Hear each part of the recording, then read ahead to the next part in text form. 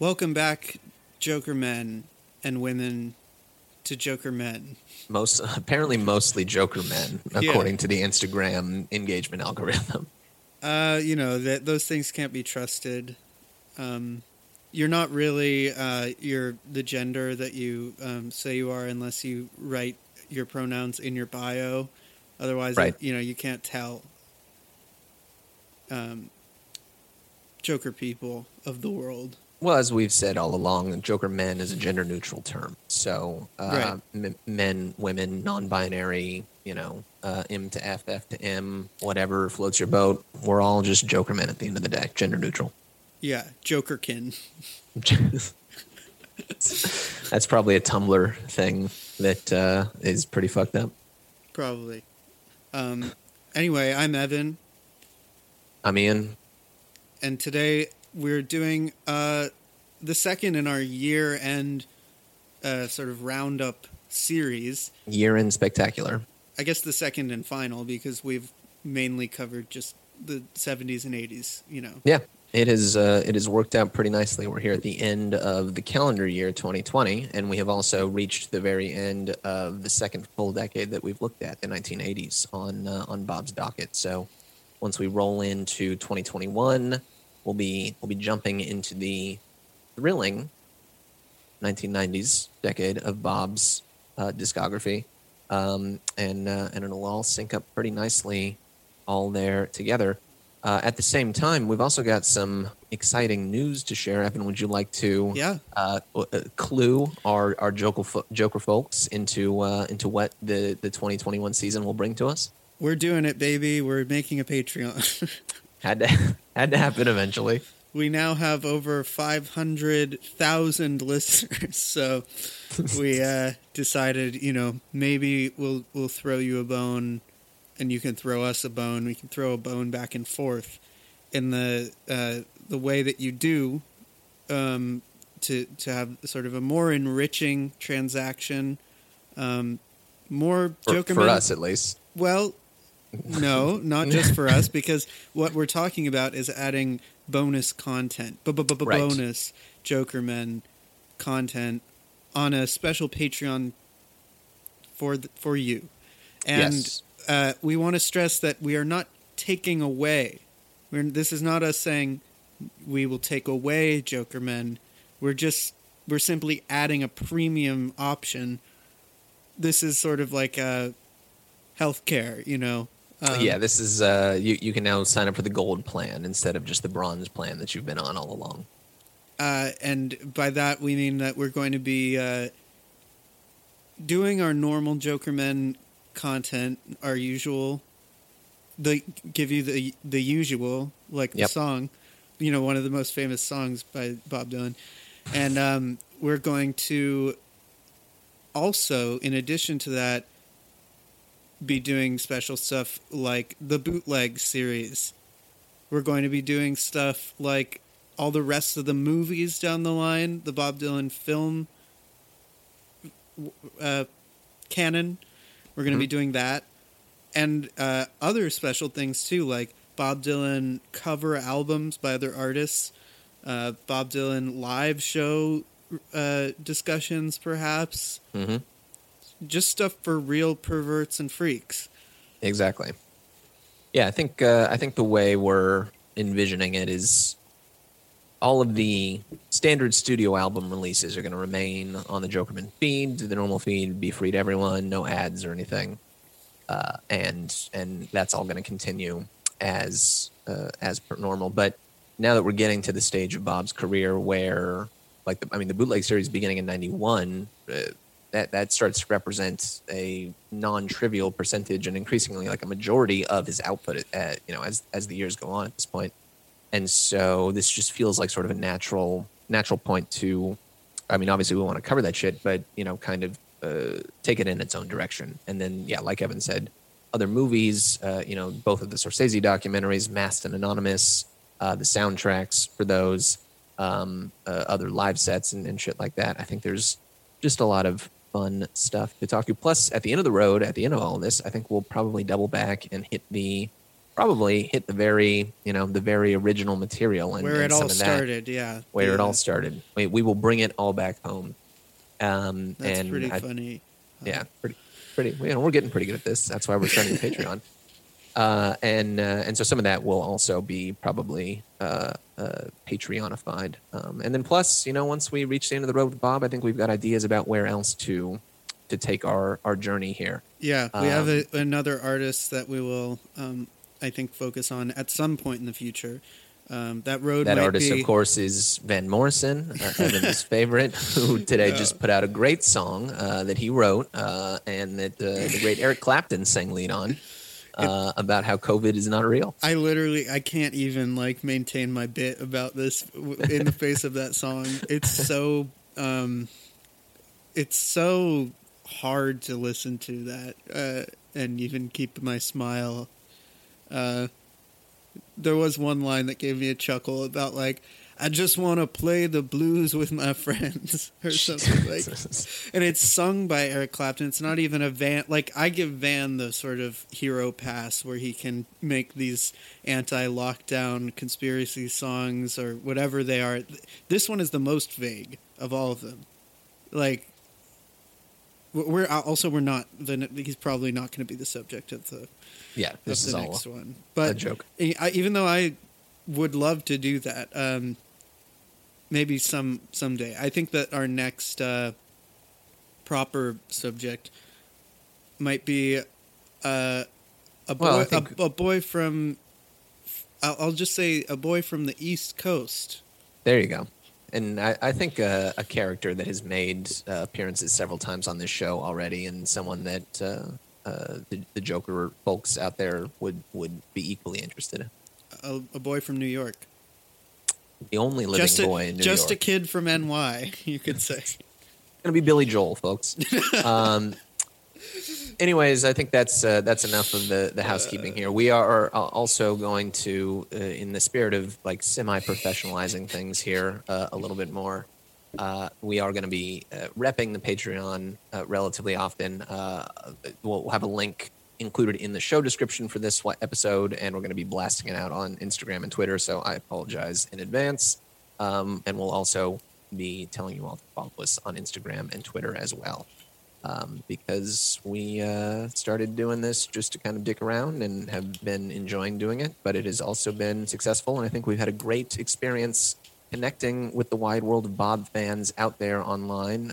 Shout out to Lars in Denmark. Yeah, Lars, a gardener in Denmark who listens to the show and also has great insights about Bob that he sort of very effortlessly connects in a poetic way to the act of gardening. And he sent us a lovely message to that.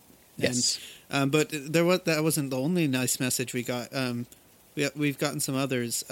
Traveling Willow, I believe, is the name of another account, who sent us a very kind message about how good and great we are. Thank you. But yeah, we've gotten the chance to connect with a lot of folks, and I think we're going to keep trying to do so and stick it out with this. But we're it's not free to put all this stuff up online, so that's really what we're just trying to do is kind of cover our costs here and make it a more sustainable long-term proposition. Yeah, for us, I really don't. We like doing this as much as you like doing it. We like talking about it as much as you like listening to it. And I don't even have any Bob Dylan records on vinyl. I don't really have that many. Ian has all of them. I don't have that many. And that does affect the quality of the podcast, the fact that I don't have these and I don't have the money to go and buy them all the time. So the more you are generous, the more I can have records and then the richer and more emotional the podcast will be, because these episodes will be. Absolutely. You'll also notice if you go there to the Patreon, we've set our first goal. It's I think a reachable one, 50 subscribers. We should already have a couple on there. As soon as we reach our first goal, we will please all of you Ronaldo and Clara heads out there and watch and comment on the 5-hour-long masterpiece from Rolando and Clara for 5 hours on the pod. Yeah. So you can officially stop complaining about that. Or, give us your money. And then you can keep complaining if you want, but I don't care. Yes. Well, Ian, should we begin today's task? I suppose we should. Yeah, we're diving into the same thing we did last time. So this might be another jumbo, supersize episode. Magnum. Although we'll see. Magnum, yes, comes in a nice black package in golden font, or a large bottle. You could think of that as. It just occurred to me that the condoms and the wine the condoms took it from wine. Right. Yeah, magnum size bot. Yeah, goes into double sense. magnum. Right. Might be a big episode because we're here to talk about and wrap up the best of the 80s. And this, I think, is really like, the best of the 70s. That was fun. That was kind of, a useful exercise. And the playlist that we put together had a nice mix of, the classics and the expected material and some personal faves as well.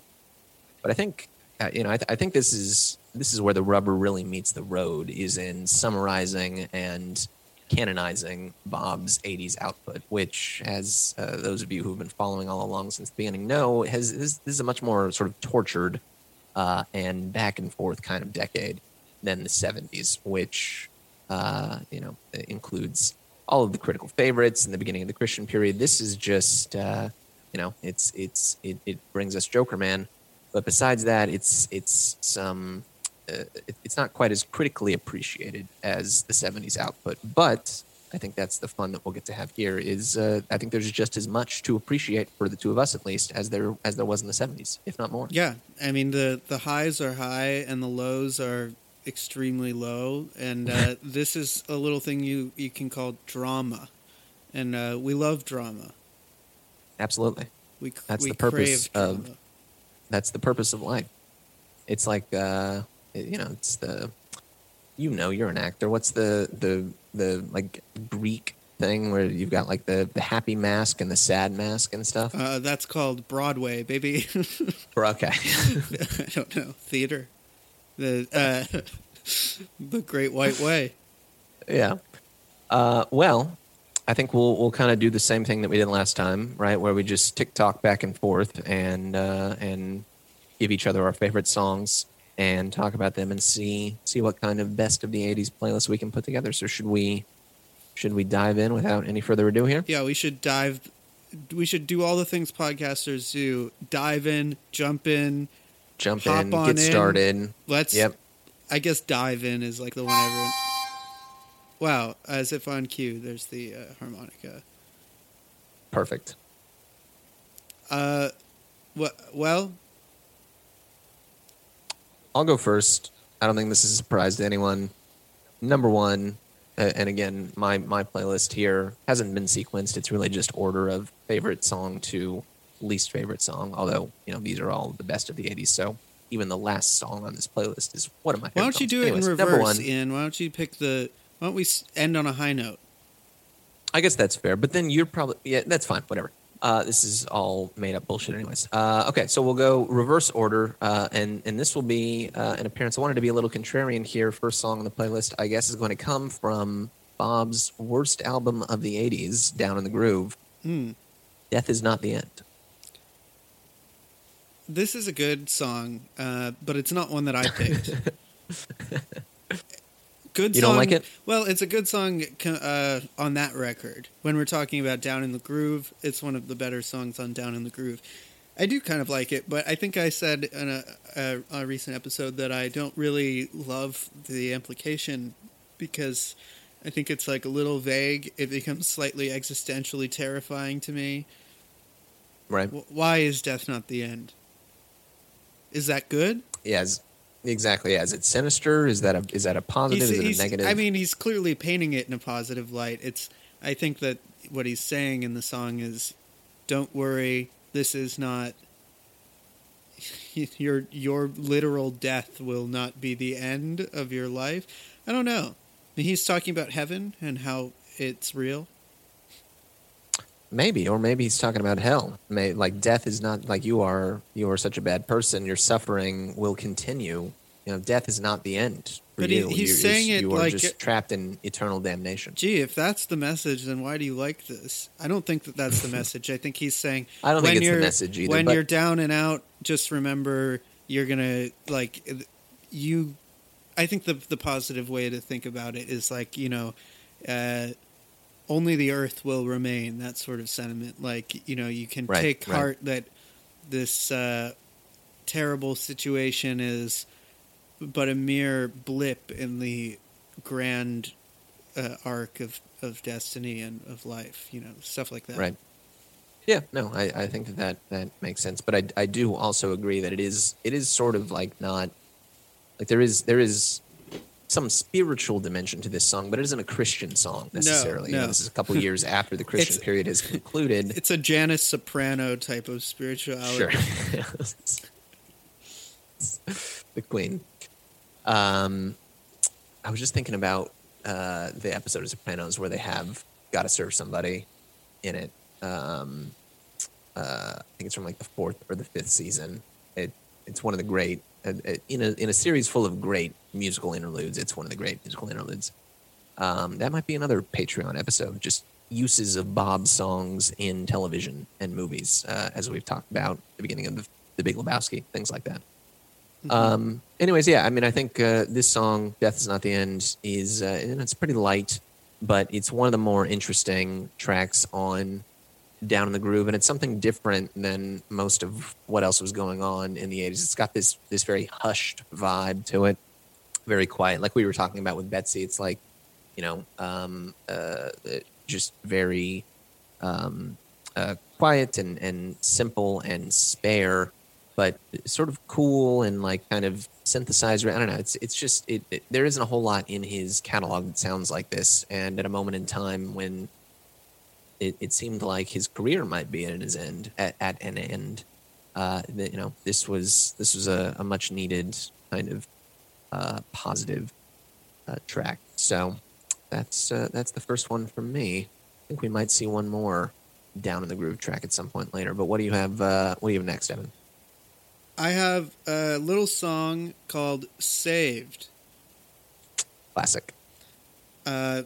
This is the title track of "Saved," Saved. and I think it's really just infectious. I think that if you give this song a chance, I know much has been said about the drums being kind of sounding sort of shitty. I think one notable critic, I forget who, said they sounded like cardboard boxes. But the drumming is terrific. Keltner, the god, just tearing it up on the drums. A really fun, dynamic performance. These great piano, sort of gospel, like soul piano flourishes. It really feels like he means it. And we're going to touch on Saved a bit more. Definitely. Throughout this episode, because it's you'll see, but it's been a lightning rod of controversy. I would say. Yeah, because I gave it 3 stars, and then I was sort of, this was questioned, but not to give much away about how I feel, but I'm leaning. I'm feeling good about Saved lately, and I feel like this song is one of the great examples of what's so good about this record, and that it doesn't have any of that sort of cynical or like weirdly political geopolitics rambling of Slow Train coming. This is like Bob doing his version of church music, and it just feels like the Holy Spirit is right there in the room. This song makes me feel good, and I'm, a Jewish man. Yeah, I know what you mean, and I do think this is definitely one of the better tracks on Saved. We'll like you said, we'll get the chance to talk about Saved a little bit more. But in general, I think the record has sounded better to me coming back to it and kind of reevaluating it ahead of this episode than it did initially. You know, when we were ramping up for our episode with Ian, however long ago that was.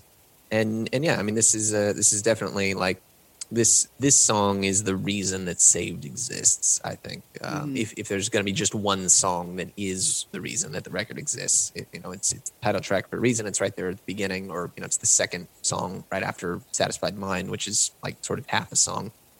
Yeah, there's a great sort of fervor and spirit, I think, behind this, and it is just a kind of a positive message, positive vision of Christianity, as opposed to what he was offering before on Slow Train. He makes that blood of the lamb sound really good, Right? Yeah, we love the blood of the lamb.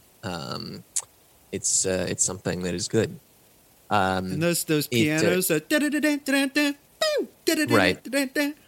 It's so good. Yeah, it sounds like the kind of song that you would hear in a some sort of like evangelical revival tent down south or something, not in like a weird freaky way like it is today, but like in some past period of time when it was less freaky than it is. Oh, you mean like mega churches? Yeah, no, righteous gemstones kind of stuff. Well, no, that's white evangelicism. This although Bob is performing it, this doesn't have it doesn't sound like it's the product of a 5'7" white guy. It feels right. like you're right there in a gospel church. Are you saying that Bob is a person of color? Well, I'm saying that a lot of the people that were on this record were, and yes. There's like this thing that there's an interview I saw recently with Van Morrison where he said like, to the interviewer was like, you've said that you feel like a black man trapped in a white man's body, and he was like, yeah, I think so. Yeah, I think I do. That is how I feel when I sing. As we all know, the Irish are the blacks of Europe. Yeah. All right, Saved. Good song. I'm glad to see it on the playlist. Not on my side of things, but I have absolutely no qualms with it whatsoever. All right, score 1 point for Ian not going to hell. We got 1 point. Yes, I'm getting back in the good graces of the Lord as we speak. Let's see. Next song for me, if we're going in reverse order on my favorites, and here's where we're going to start to dive into the bootleg stuff, and I think that in this playlist in particular, we're going to see a lot of bootleg material, much more so than on the 70s, because so many of the best tracks that Bob ended up recording in the 80s never saw official release on any records. Obviously, you've heard us go on and on about Series of Dreams, and we will get to go on and on about that again before too long. But really, like the last 10 tracks or something on Bootleg 3, which we will get to talk about soon on our Patreon, it's really just hit after hit from the 80s, and is almost a greatest hits record in and of itself of songs that never saw the light of day. So first one for me here is going to be Foot of Pride, which is sort of a muscular kind of rocker from the Infidels era. And one that Lou Reed covered. One that Lou Reed covered, exactly, in the Bob Dylan 30th anniversary special show, which has like a double or triple LP recording of it. I think that might be making an appearance on the Patreon feed at some point soon. Yeah, this song sort of reminds me of Disease of Conceit, or like it seems like a forerunner to it, in that it's got this kind of like big picture social commentary kind of message to it, but it's also sort of muddled. Like I'm not sure exactly what the Foot of Pride is supposed to mean. Yeah. Like, I was going to ask you. I kind of like this song, but I don't really know what he's talking about. Foot of Pride. I can't say that I have a great grasp on it either. But because it is a foot, as in like the bottom of a leg. There ain't no going back. When your foot of pride come down, ain't no going back. Is the chorus. So the Foot of Pride presumably is it comes down. It's a foot. Like put your foot down. Yeah, I guess so. I don't the really. Sin of Pride. Do you think that's what it's about? Maybe. I need to look at the lyrics so. again. But that's the thing is with the lyric, like it's from the Christian, or it's from the period of time when he's emerging from the Christian era. So Infidels, like we've talked about, not a Christian record, but obviously informed by Christian imagery and material. So this fits into that same kind of thing. And there's a lot of Christian kind of notes here: the Gates of Paradise, Amazing Grace, Philistines, and it's just a very kind of arresting imagery, or there is a lot of arresting imagery in it, and it feels kind of like innervating and ferocious. And it's not a mode that Bob, I think, really had adopted very often at this period of time for him. He was either doing, stupid bullshit like Emotionally Yours, or kind of more artistic, legitimate songs like Joker Man. And this, which harkens back to the It's All Right, Mom, Masters of War, Gates of Eden kind of thing. Those are all acoustic songs. This is that same kind of attitude, but in this weird kind of glossed up 80s version. So again, like with Death Is Not the End, sort of a one-off in his catalog, like not something that there's a ton of other material of, but an interesting glimpse at a direction not taken. And, as Evan mentioned, the great Lou Reed appreciated it as well, from one pretentious Kaesler, I can't say it, to another. Right. This is a great track. Yes. I'm glad it makes an appearance here. I'm glad you approve. Well, I think my next one is going to be a little song called Tight Connection to My Heart. Love it. This is a song that is so good. This is I mean, there's not really another song that does it this well in Bob's 80s catalog.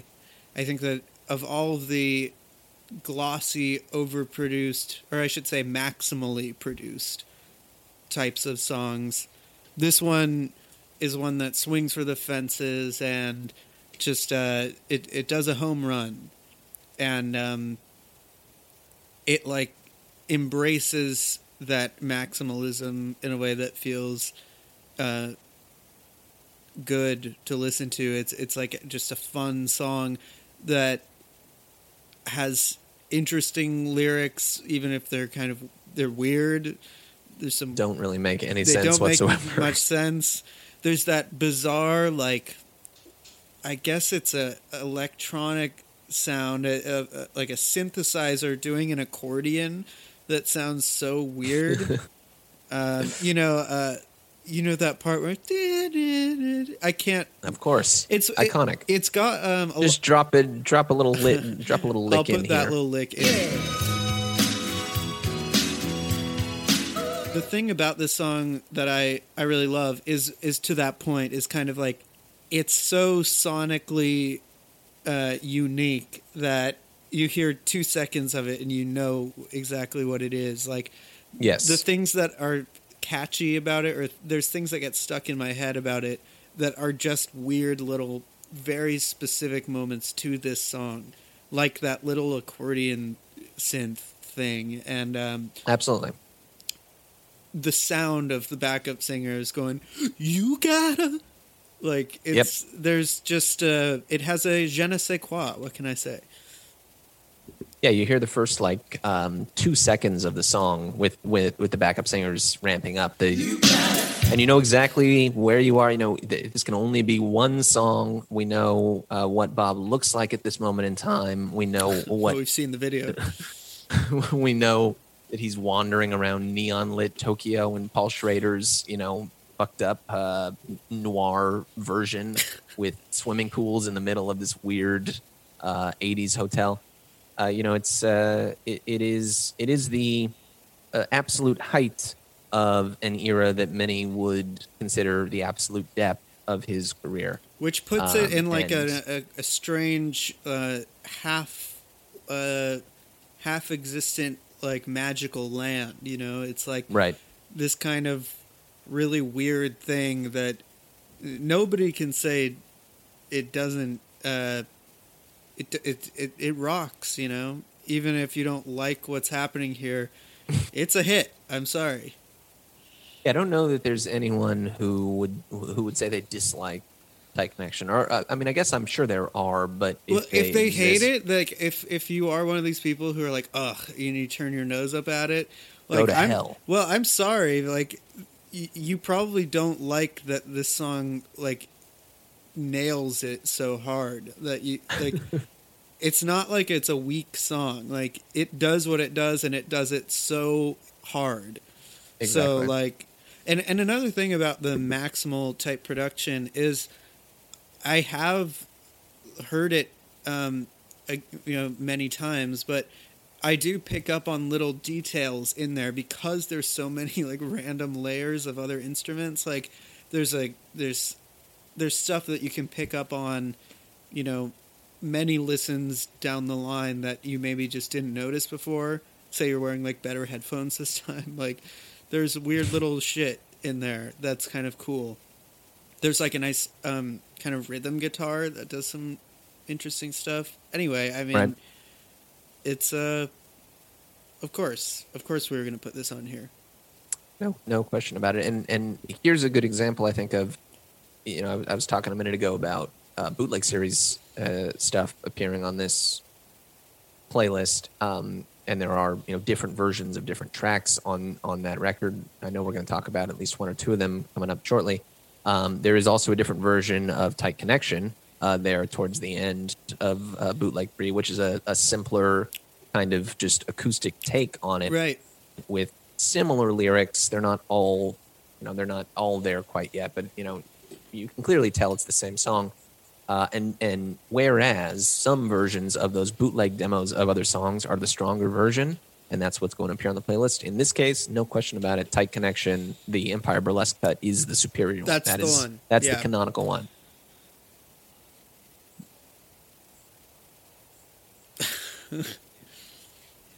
Wearing a powder blue wig.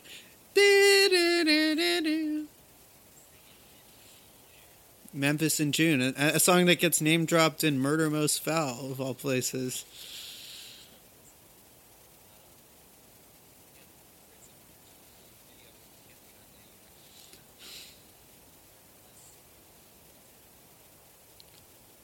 Next, what do you got? Yeah, because I picked that one, even though we both had it on our list.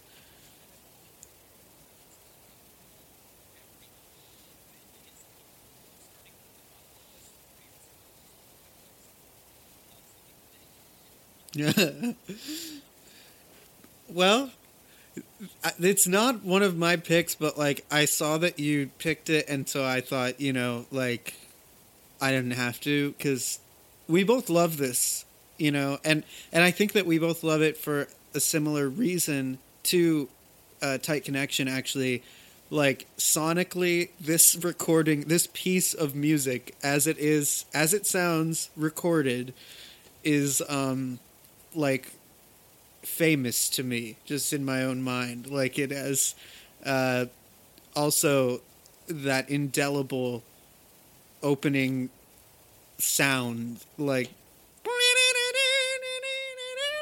yeah, and the kids, you know, it's a mic drop moment, you know. Dropping your mic and stepping away from the spotlight shifts over to many children singing about Mahatma Gandhi.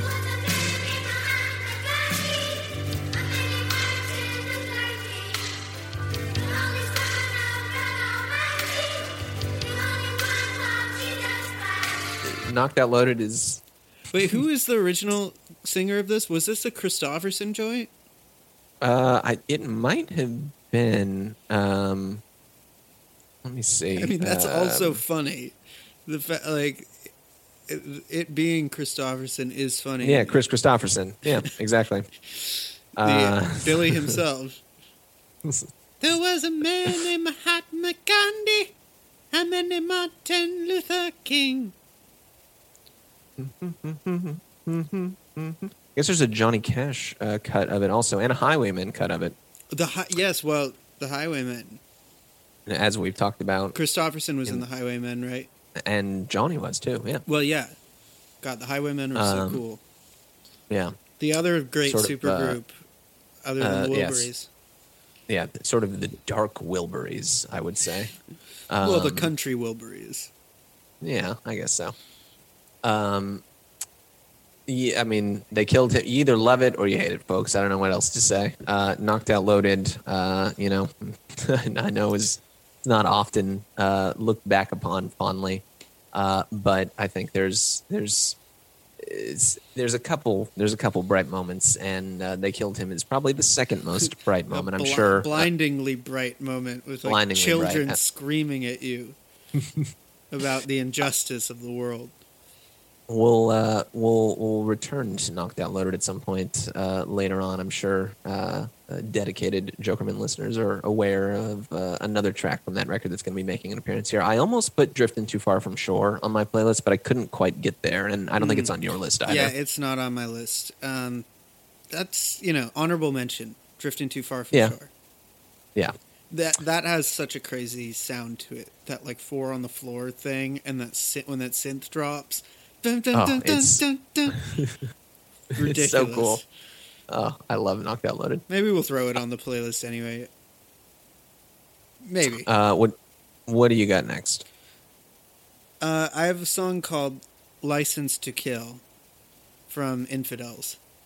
This is a song that is one of my favorite, like 3 or 4 from Infidels. And I think I like it more than you do, Ian, but I really think that it's kind of like the moral center of Infidels, of that record, to me. Whatever, like, confused, backwards way of thinking he was on to, like, do a whole song, like, defending Israel, and then just, like, also put, like, I mean, the thing about the unions, like, Union Sundown, or The Union, right. It's kind of a song about exporting I don't know, there's a bunch of geopolitical shit on the record, but this song, I think, actually is effective more so than those two in being a song about the present day, the state of turning, like, a sort of geopolitics, casting a wider net, in a way, about those issues. About environmental degradation and our rape of the world, really, for capital and things like that. And I think it's really nice that he actually makes this, the center of the song is a woman who's sort of wondering about this and wondering who's going to take away the license to kill that man has adopted. And so I think it has kind of like this interesting, like, feminist, more feminine than like feminist. It's really like a feminine impulse, and I think it's interesting that he's using this character in the song of this woman on his block to sort of channel that through, sort of like representing the conscience that we all have. We all have this woman on the block who's awake all night wondering, like, when will it all stop? When will the horror stop? And I also really like that there's a line about how it's stupid that we went to the moon. Yeah, the line about the moon is pretty good. Yeah, man has sealed his doom. First step is touching the moon. Was touching the moon. And that's one of my beliefs, is that it's blasphemous to go to another planet. Or to the moon, to another moon, to go we shouldn't leave the Earth until we have, until the minimum wage is at least $16. Maybe that's why we have so few women listeners is because it's well known that this is an anti-moon podcast, and girls love the moon. No, I'm pro moon, Ian. I love the moon. That's why I don't want I Jeff thought Bezos you just said you were to touch it. anti-moon. No, I'm anti going to the moon. Oh, you don't want I'm anti people to get people. to I want the all moon. of it. I see, okay. It would be better if we couldn't go there. I understand now. I understand. I was radicalized by Ray Bradbury at an early age, and it's wrong to go to the Mars. It's wrong to go to the moon, and anywhere else out of the question. You can't. You go heard it there. here, folks. Girls, Jokerman loves the moon, just like you. Listen to the podcast now. Yeah, the moon should be admired and not touched. I'm looking at the moon respectfully. Yeah, I think this is a good song. I was listening to it again earlier when I was giving your picks a run through. I think I somehow like Infidels has sort of disappeared from my favorites from the '80s as we've gotten further through things, with one glaring exception. But I surprised myself and did not have any Infidels material besides obviously the one that everyone knows is going to be on here on this playlist. And yeah, License to Kill I think is one of the better songs on the record. Certainly better than I or fucking Neighborhood Bully. But you don't like I? In creation where man's honors neither honors nor forgives. In creation where whatever the fuck he says. I was gonna say I'm impressed that you can even pull that it's out. It's like in creation where man's I don't know. It just sounds like philosophy major jargon. Yeah. Anyways, License to Kill I think is a good song. It's a good song. It's not a great. It doesn't really stick with me for whatever reason. I was thinking about putting Don't Fall Apart on Me Tonight on there somewhere towards the end, just because I felt like I needed to put another Infidels track on, and that's another good song from that record. But even that just doesn't. That didn't make my list. So yeah, but it's not the end of my Infidels picks. Well, obviously we there's know one that's a given, but I think you have one more. Yeah, I do have one more. Yeah. But what do you we'll have save. Next? We'll save that one that we'll save the one for later. Yeah. So we can go on about it for another 45 minutes. Okay, where are we going next? We're going back to Saved for me, which I feel like I have. Oh, a 1-star record gets 2 picks, yeah. but Infidel. That's interesting. Maybe, I only have one. I only have one star record getting. I only have one pick from Saved. Oh, okay. I was agreeing that the song Saved I think is good, and it has a place on this list. But I myself have only picked one, and that is this one, "Pressing On," which I think is the strongest track. I believe that is also on one of my picks. Yeah. It's a great track. It comes right in the middle of the record. And this, I think, really, along with another song that we're going to talk about in a little bit, that's another one of the Christian songs, although maybe not quite as frequently appreciated. This is like the best, the best version of what he could do when he was writing songs like this. It's a very simple and straightforward kind of song that has. It has significance beyond just this Christian realm. He is talking about, he's pressing on to the higher calling of his Lord, but just this refrain over and over and over again. I'm pressing on. Yes, I'm pressing on. Yes, I'm pressing on. It's just there's something anthemic and universal about it that can work, as Christian music, but can also work for, hedonistic sinners like us to listen to. No, speak for yourself, Ian. I've no. several picks from this album on my list. Right, I forgot. Yeah, you gave Saved 3 stars, so you are guaranteed eternal paradise in the afterlife. Yeah. Just the way that it builds over I think 5-6 minutes long, and it finally kind of kicks into gear there towards the end, and you've got the backing vocals swelling up behind him. It's a really kind of affecting song, and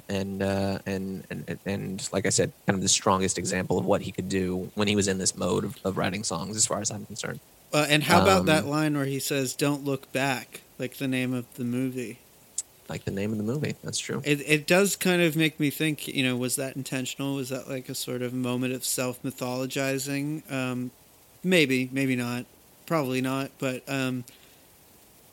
it brings that to mind as the listener anyway, and it does feel extremely personal, and I do think when I listen to this, like, about all the heat that he got, or for being Christian, basically, and for making that such a part of his music, and it seems like this song is kind of a declaration of his faith, and also it's interesting to just think about this song now, many years on, looking at Bob as somebody who has continued and pressed on for decades still and pressing on decades to this day. after this was released, and this is like him sort of just acknowledging that fiery perseverance that he has, and yet he persisted, you could say.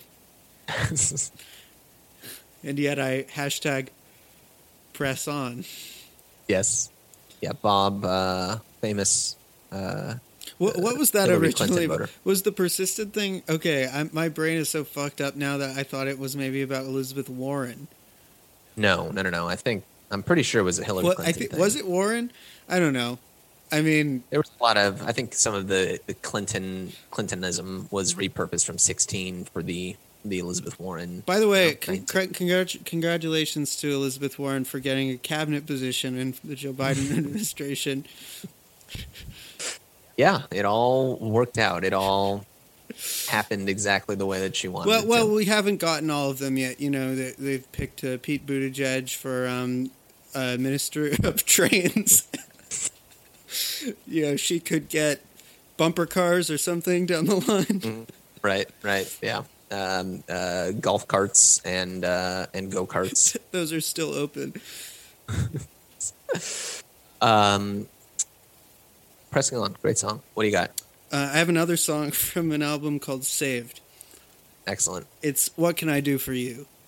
Yeah. And we were just talking about. We were this just one. talking about it. I just think that, again, Saved comes through with one of these really emotional, personal statements of faith, and I think that this one is really special because it's the way that it's poses a question. It's like you're a fly on the wall with like a conversation between Bob and his Lord, and it feels really palpably intimate and really committed, and the song itself just has like a really nice, a really beautiful arrangement. Like, I really like it, the way that it is structured as a song, but especially there's a few live versions of it. One in particular, which I don't know what the actual performance of this one was. There's a YouTube video. Maybe I'll put the link in the description. I mean, I love the record version, the album version of it, and so that's what we'll include on the playlist here. But there's this one live version in particular where he really just lets it rip with the harmonica solo at the end. There's also a Toronto version that is on Trouble No More, the bootleg series, which is really, really great as well. But there's this one particular performance that I think I posted a video of on our Instagram even, when we were talking about the record. And it's just like transcendent to me. It's such a beautiful harmonica solo, just like an all-timer. And it gets so quiet and it gets so close, like to it really feels like it measures up to like the lyrical portent of the song, and you feel like it really is kind of this like spiritual communication that's happening. So I don't know what else there is to say. I think it's a very beautiful song. Yeah, it's definitely a strong one. from Saved, and I think those live versions are really fantastic. And a message of gratitude. I think that's like an interesting thing to hear Bob making a song about. Just about being grateful. Like that's not really what most people think of when they think of Bob Dylan. It's like sort of a humble, like bending on the knee type of song. So it's all the more powerful to me, given that. Yeah, absolutely. Yeah, great song. The guitar, I think, is really fantastic. That just sort of like languid, like almost liquid kind of sounding tone that they've got going on this track, and I think like his vocal interplay with the backing vocals works. Like this is as good as that kind of concept gets when you get to the chorus. And he just kind of like, whines out, "What can I do for you?" But in the background, you've got the backing vocals, just like crystal clear and absolutely beautiful, kind of swelling up behind them. It's a really nice kind of interplay. Mm-hmm. I don't know. Yeah, this is one that I'd kind of forgotten about, I think, a little bit since our Saved discussion. But I was glad to revisit it, and it sounds better than it had ever before. Now that I'm coming back to it with new, my eyes have been opened. You could say you've been born again.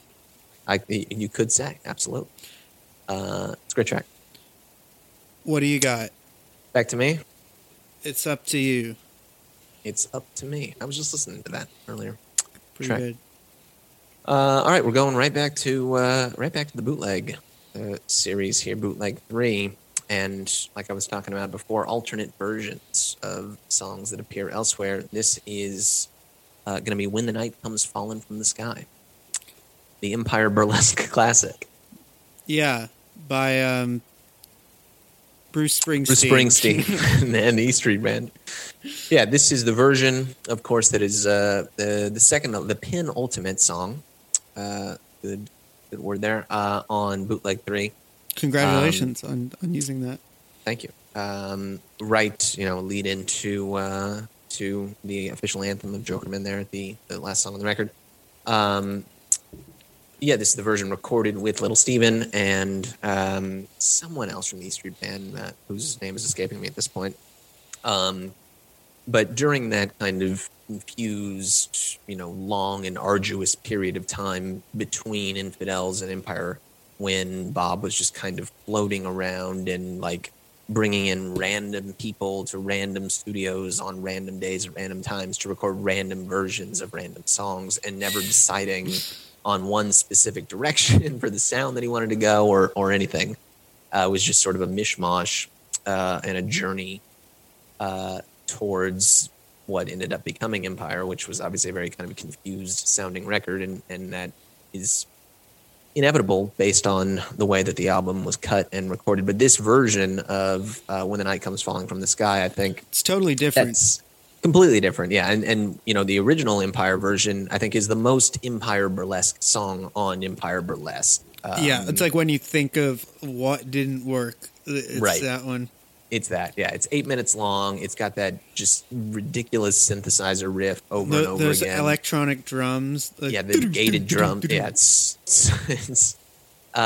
fun to listen to. It's funny to listen to as a curiosity. It's also very downbeat. Like, it's weirdly a downbeat version of that song. Yeah. And I think the lyric is actually pretty kind of interesting. If you can, actually spend a little bit of time digesting it. Can't say that I have, really. That's the thing. Is like you listen to the original version, like you almost like the actual words that he's singing just go in one ear and out the other. When the night comes falling. Yeah, the image, I think, of the night falling from the sky, that's like a very effective kind of refrain and title. That's a really interesting way to say that the day is coming, is that the night is falling. That's a good point. But I mean, I think we almost do this song like a little bit of disservice by not looking like lyrically for all eternity. I think I will remember that icy wind that's howling in your eye. You will seek me and you'll find me in the wasteland of your mind when the night comes falling from the sky. Like it's really kind of interesting. That's almost like out on the windy beach type of lyric, you know? Yeah. The haunted, frightened trees. Yeah, exactly. Yeah, it sounds like something like that, or like a street legal kind of song, like "Journey Through Dark Heat." But it doesn't say, like lyrically, it doesn't sound like fucking "Emotionally Yours" Right. or "Clean Cut Kid" or whatever. And so this version that's on bootleg with the Burger Kings. I'm sorry, I just remembered that. Yeah, me too. Unfortunately, Burger Kings, plural. Yeah, the same album that has lyrics like about like the icy wind that you'll never forget, like in the night falling from the sky, is also just like he's eating Burger Kings. Eat Wonder Bread and Burger Kings. Yeah, this version with the E Street Players, I think, does it a good service, and it definitely just sounds like Bob ripping off Bruce. Something that he would do a little bit later with the Wilburys. But it's good. It's a great song. It's very anthemic. The playing is fantastic. There's a really nice kind of galloping beat. Sounds like something out Born to Run almost. I think it's a lot of fun and does this song the justice that it deserves to have been done. Yeah. I agree. It's a good listen and a good track. When the night comes falling from the sky, but not the one that you think. What do you got next? Next, I've got. I'm throwing a bone again to. This is actually another alternate version, a demo, and I believe it's one that you also have on your list. Oh, I think I know where you're going. And it's about a certain type of substance. It's about sand. Okay. It's a song called "Every Grain of Sand." Sure. Demo, and yes. This appears on the bootleg series. Where else did this has showed up on it? This version has shown up on at least two sort of compilations, and for good reason. It's simply beautiful. It's the essential track from what's that one called? From the Cursed Shot of Love. Right, Shot of Love. Yeah. SH asterisk T of L asterisk shit of love. Yeah. Shot of shit. Shot of slain. Shot of slain of. This is I'm surprised we don't have anything from Slain on here. Knocked out Slain.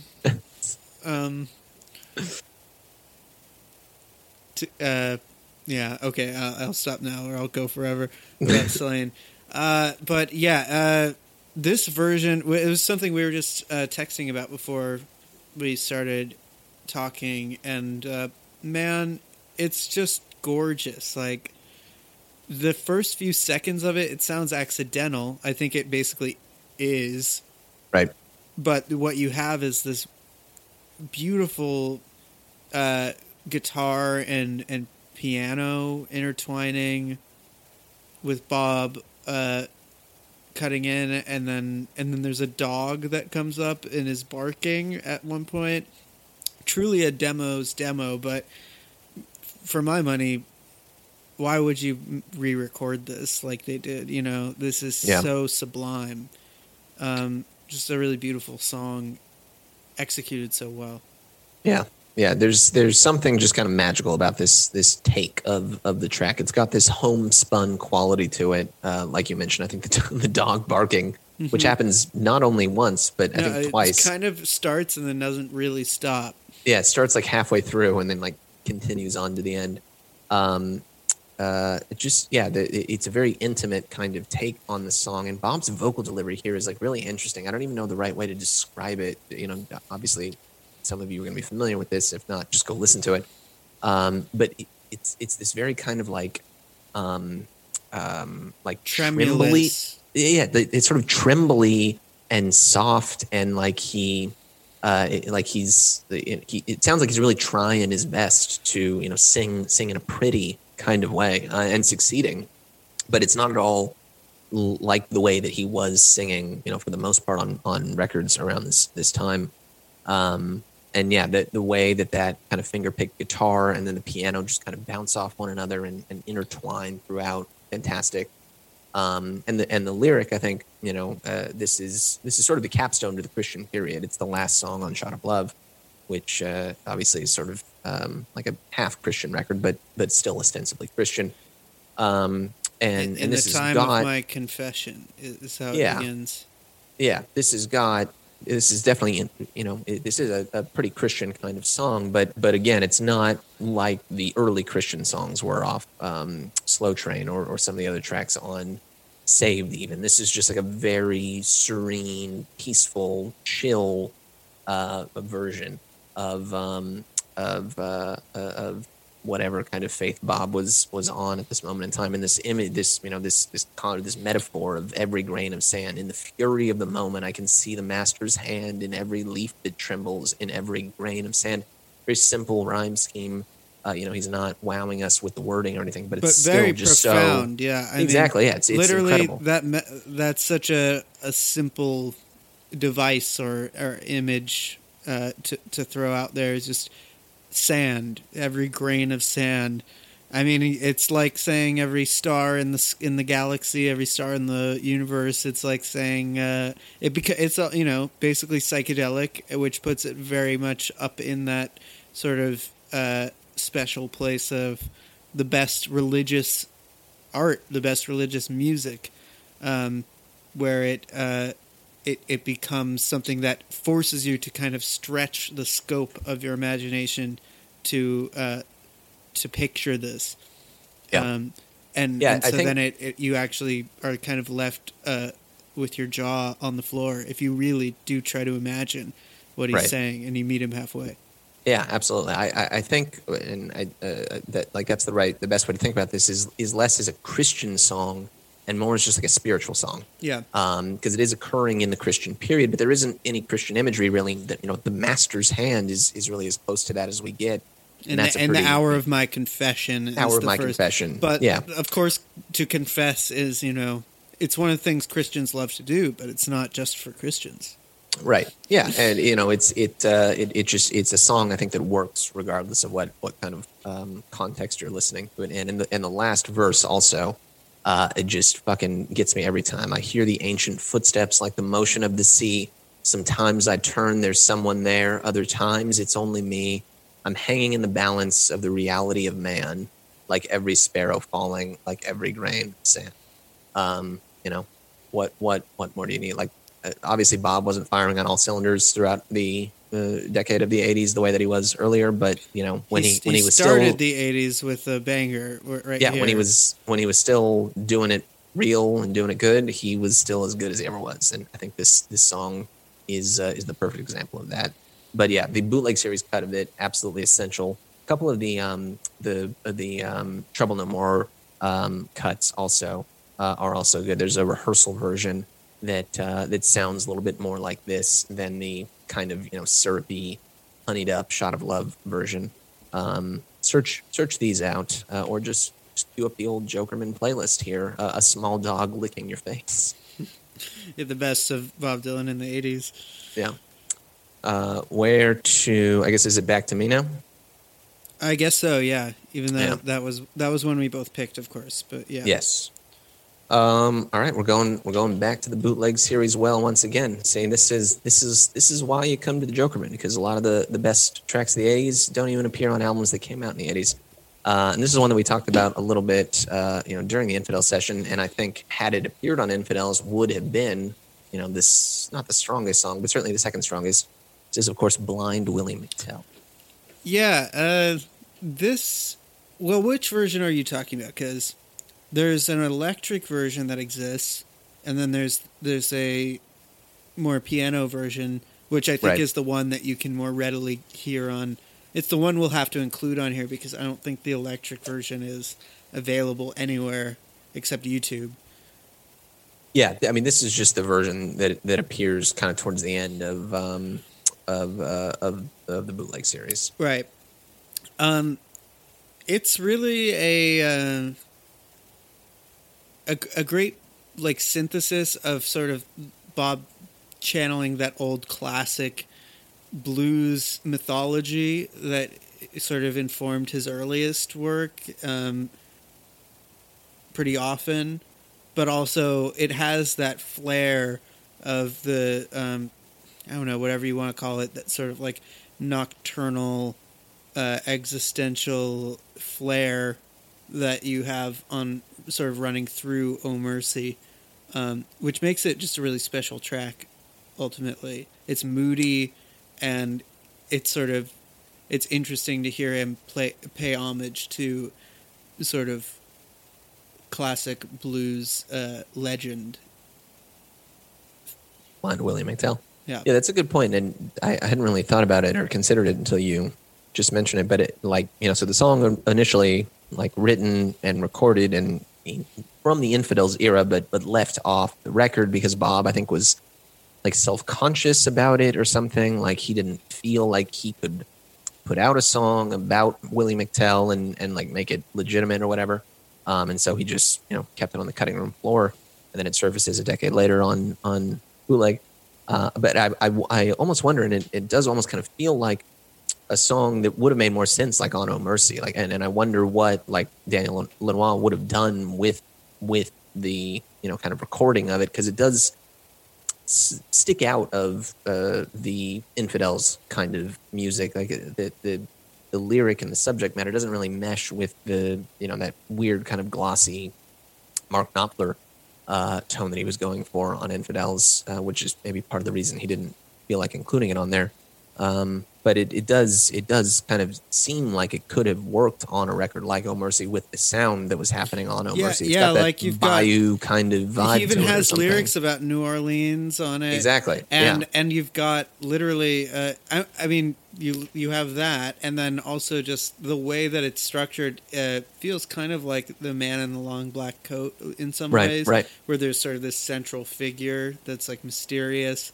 I definitely, I feel like it has a connection to that mode that he kind of really went for on Oh Mercy. And I feel like the voice he was singing in on Oh Mercy also, that the first appearance of that grizzled old Bob kind of vocal tone would have made way more sense for the way that the song is put together. It's a very dramatic kind of song, and it builds and builds towards the end, but it's never overwhelming or anything.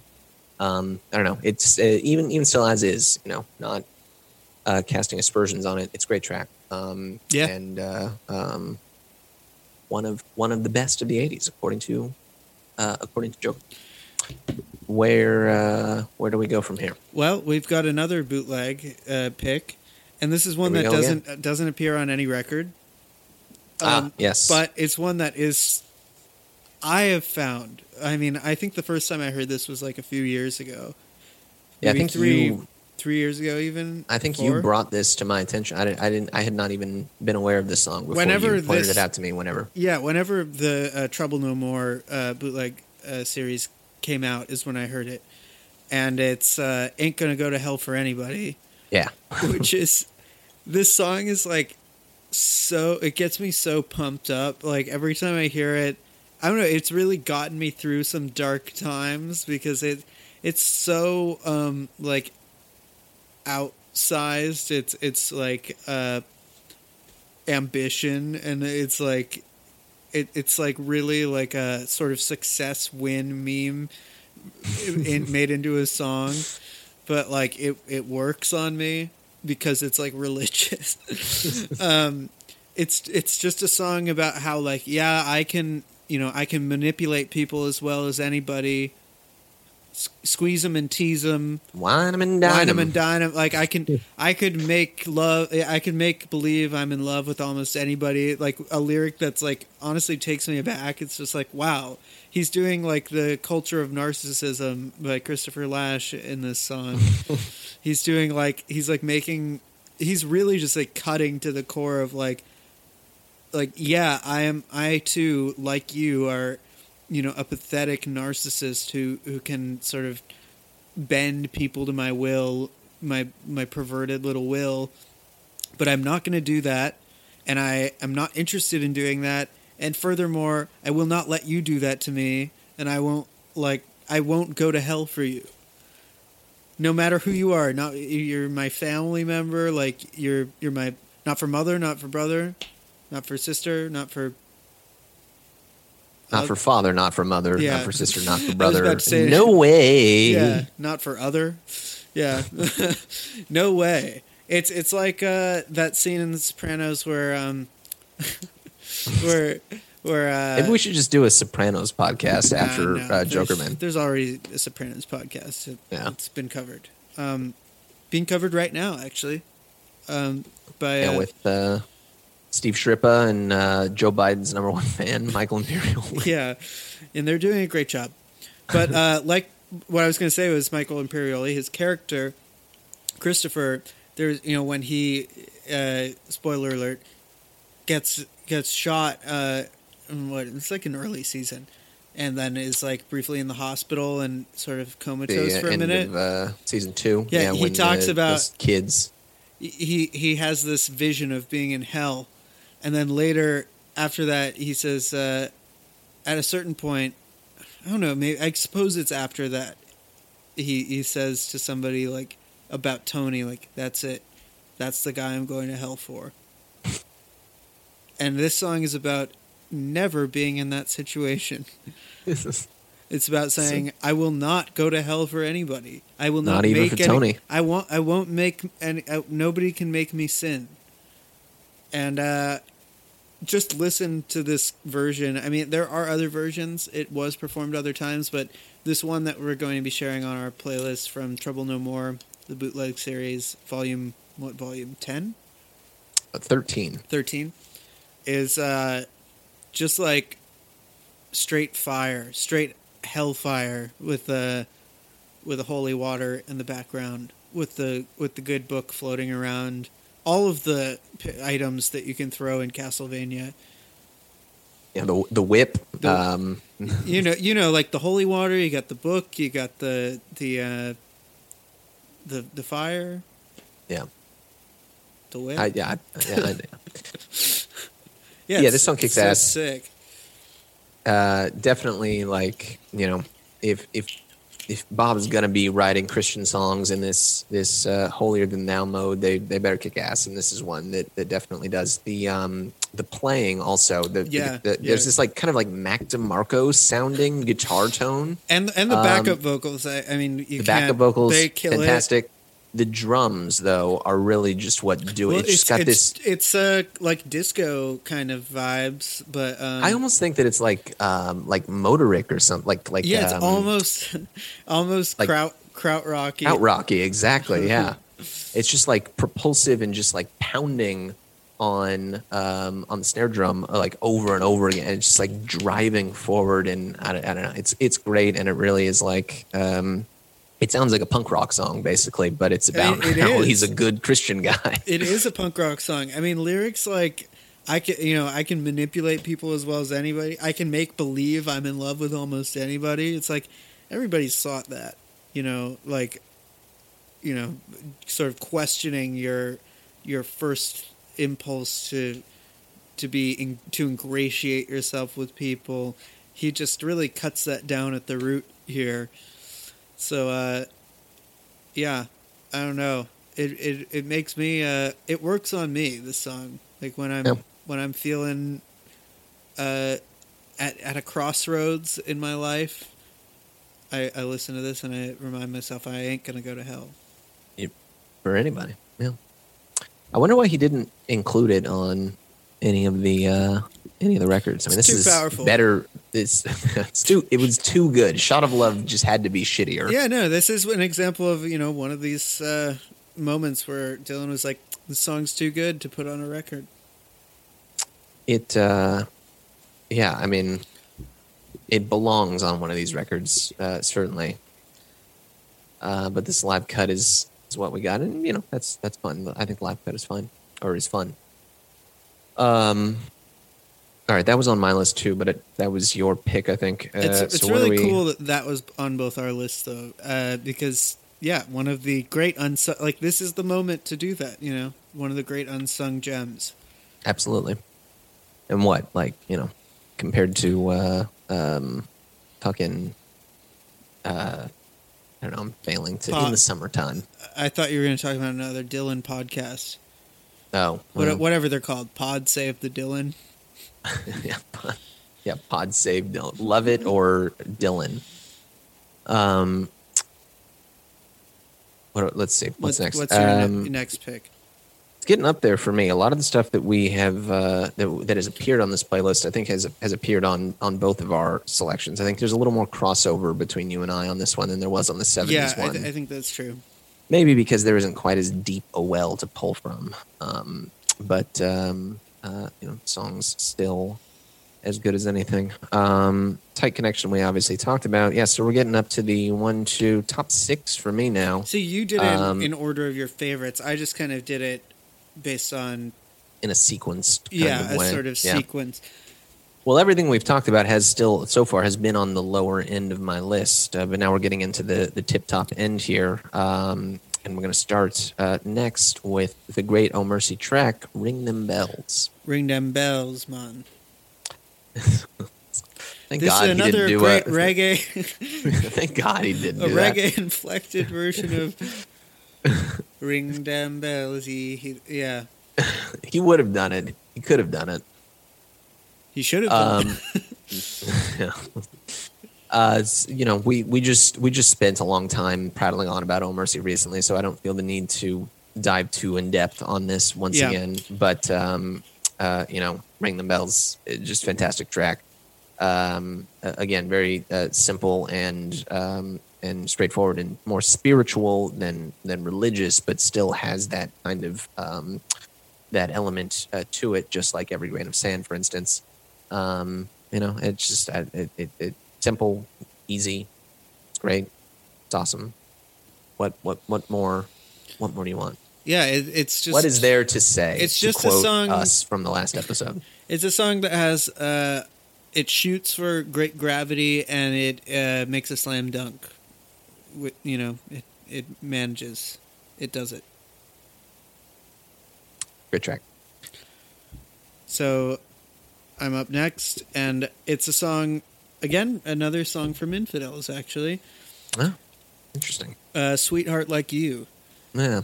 And this is one that I really like. I just feel like it has this sort of great theatrical, almost, type of drama to it. Like, almost like a Long Day's Journey into Night or something. It's like got this sort of energy of being, there's a setting, there's characters, there's like a situation that we're thrust into here where, this beautiful girl is in like the most fucked up bar of all time. And you can really hear it in Dylan's voice, this like sort of like disappointed, concerned, affectionate tone of like, what's a sweetheart like you doing in a dump like this? Like, why are you doing in a dump like this? Yeah, there's a great vocal take on this. It's a real performance, and it really does, like, it's evocative of, you can imagine like this sort of like scary place and this girl with a very cute hat, apparently.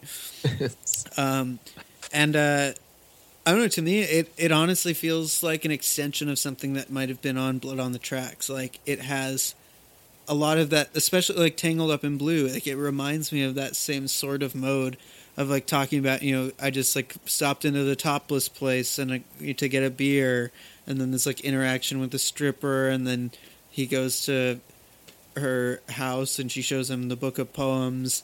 In this song, it's kind of like that. He's just like talking about like the boss is gone. Like, I'm just at this bar. You have to done something fucked up to be here. What are you doing here? Like this sort of chance encounter. It's very romantic. So I really respond to it, and it's also very funny to hear the like almost photocopy of the drum fill from Jokerman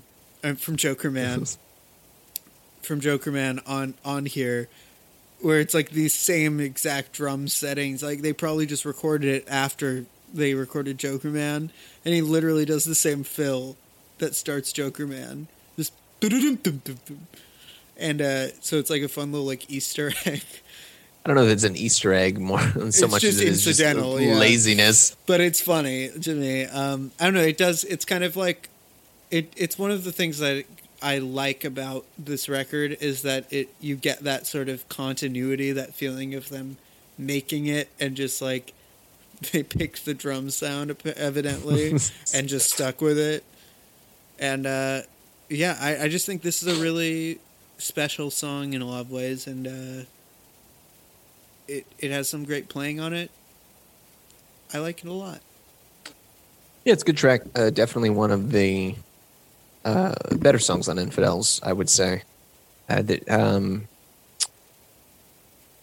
think it does, yeah, like I said, have a nice vocal take from Bob. There's just something about it, though, that like really the rest of Infidels is really leaving me cold these days. I don't know what to say, which is so weird to think, because I've always kind of thought of, or I mean, before we started doing this, I had always sort of just thought of Infidels as this like, late career or mid-career high point of Bob's, and I'm realizing that that's not as much the case as I thought it had been.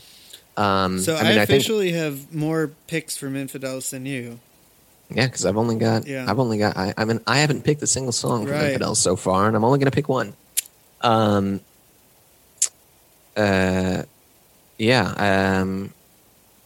don't know. I think on Infidels, I think this song is good and definitely one of the highlights of the record. But elsewhere, compared against a lot of his other material, even just in the 80s, it's good. It's not. I would put "Drifting Too Far from Shore" above "Sweetheart Like You." Damn, really? I don't Maybe know. that's just the contrarian in me. I think it is. I mean, having been the contrarian many times over, right? I think I can spot it. I think you should spend some more time with this. Maybe I should. I mean, that's the thing with Bob. There's always more time to spend with all of these records, except for probably Blood on the Tracks at this point, or Blonde on Blonde. Although no, even that, those, we were just listening to that. I was just listening to Blonde on Blonde the other day. Yeah, we both were. I was walking out. It's a fresh powder day. Just the snow. Yeah, how's the snow back there? I wish I was. Wish I was there in for California. It. My girlfriend just flew out to LA. She's on the plane right now. Oh wow! I hope she's safe. I'm going there too. Yeah. Yeah, actually, I'm going to be there on the 24th to the 3rd. Oh, okay. Well, I will be 500 miles north of you, but I'll. We'll. Okay, never mind. Yeah. We'll never record an episode in person together. That's the Jokerman promise. Where were we? We were "Sweetheart Like You." It's a good song. I have no qualms with it appearing on the playlist. All right, cool. What's yours next? This is one that this doesn't actually appear at this point on my playlist. So this is one that I didn't have on the playlist, but it was something that occurred to me late, and we texted about it a little bit, and just decided it should make a cursory appearance anyways. So yes. Don't consider this a top 5 pick by any means. I think I also agreed that this we should throw a bone to it, you know. Exactly. So Yeah, to we haven't had anything actually from Shot of Love on the record so far, or on the playlist so far, besides Every Grain of Sand. Which, remember, don't listen to that version of it. So Heart of Mine, I think, is yes, going to be the pick here. A genuine Shot of Love cut from the Yes, record. from the record. How No about the alternate drums? versions that are better. How about the drums on this? Aren't they good? Yeah, the drums are good. Is that Keltner? Is that Keltner on this? I don't know. Who is Let the me drummer on Shot of Love? let's see if we can pull up the liner notes on Old Shot of Love. 'Cause they're- Wouldn't you know it? Wouldn't you know it? It's old Jim. Yeah, I knew it. I mean, Jim Keltner is so good. Old, and he's so what was his name? Sidebury? yeah.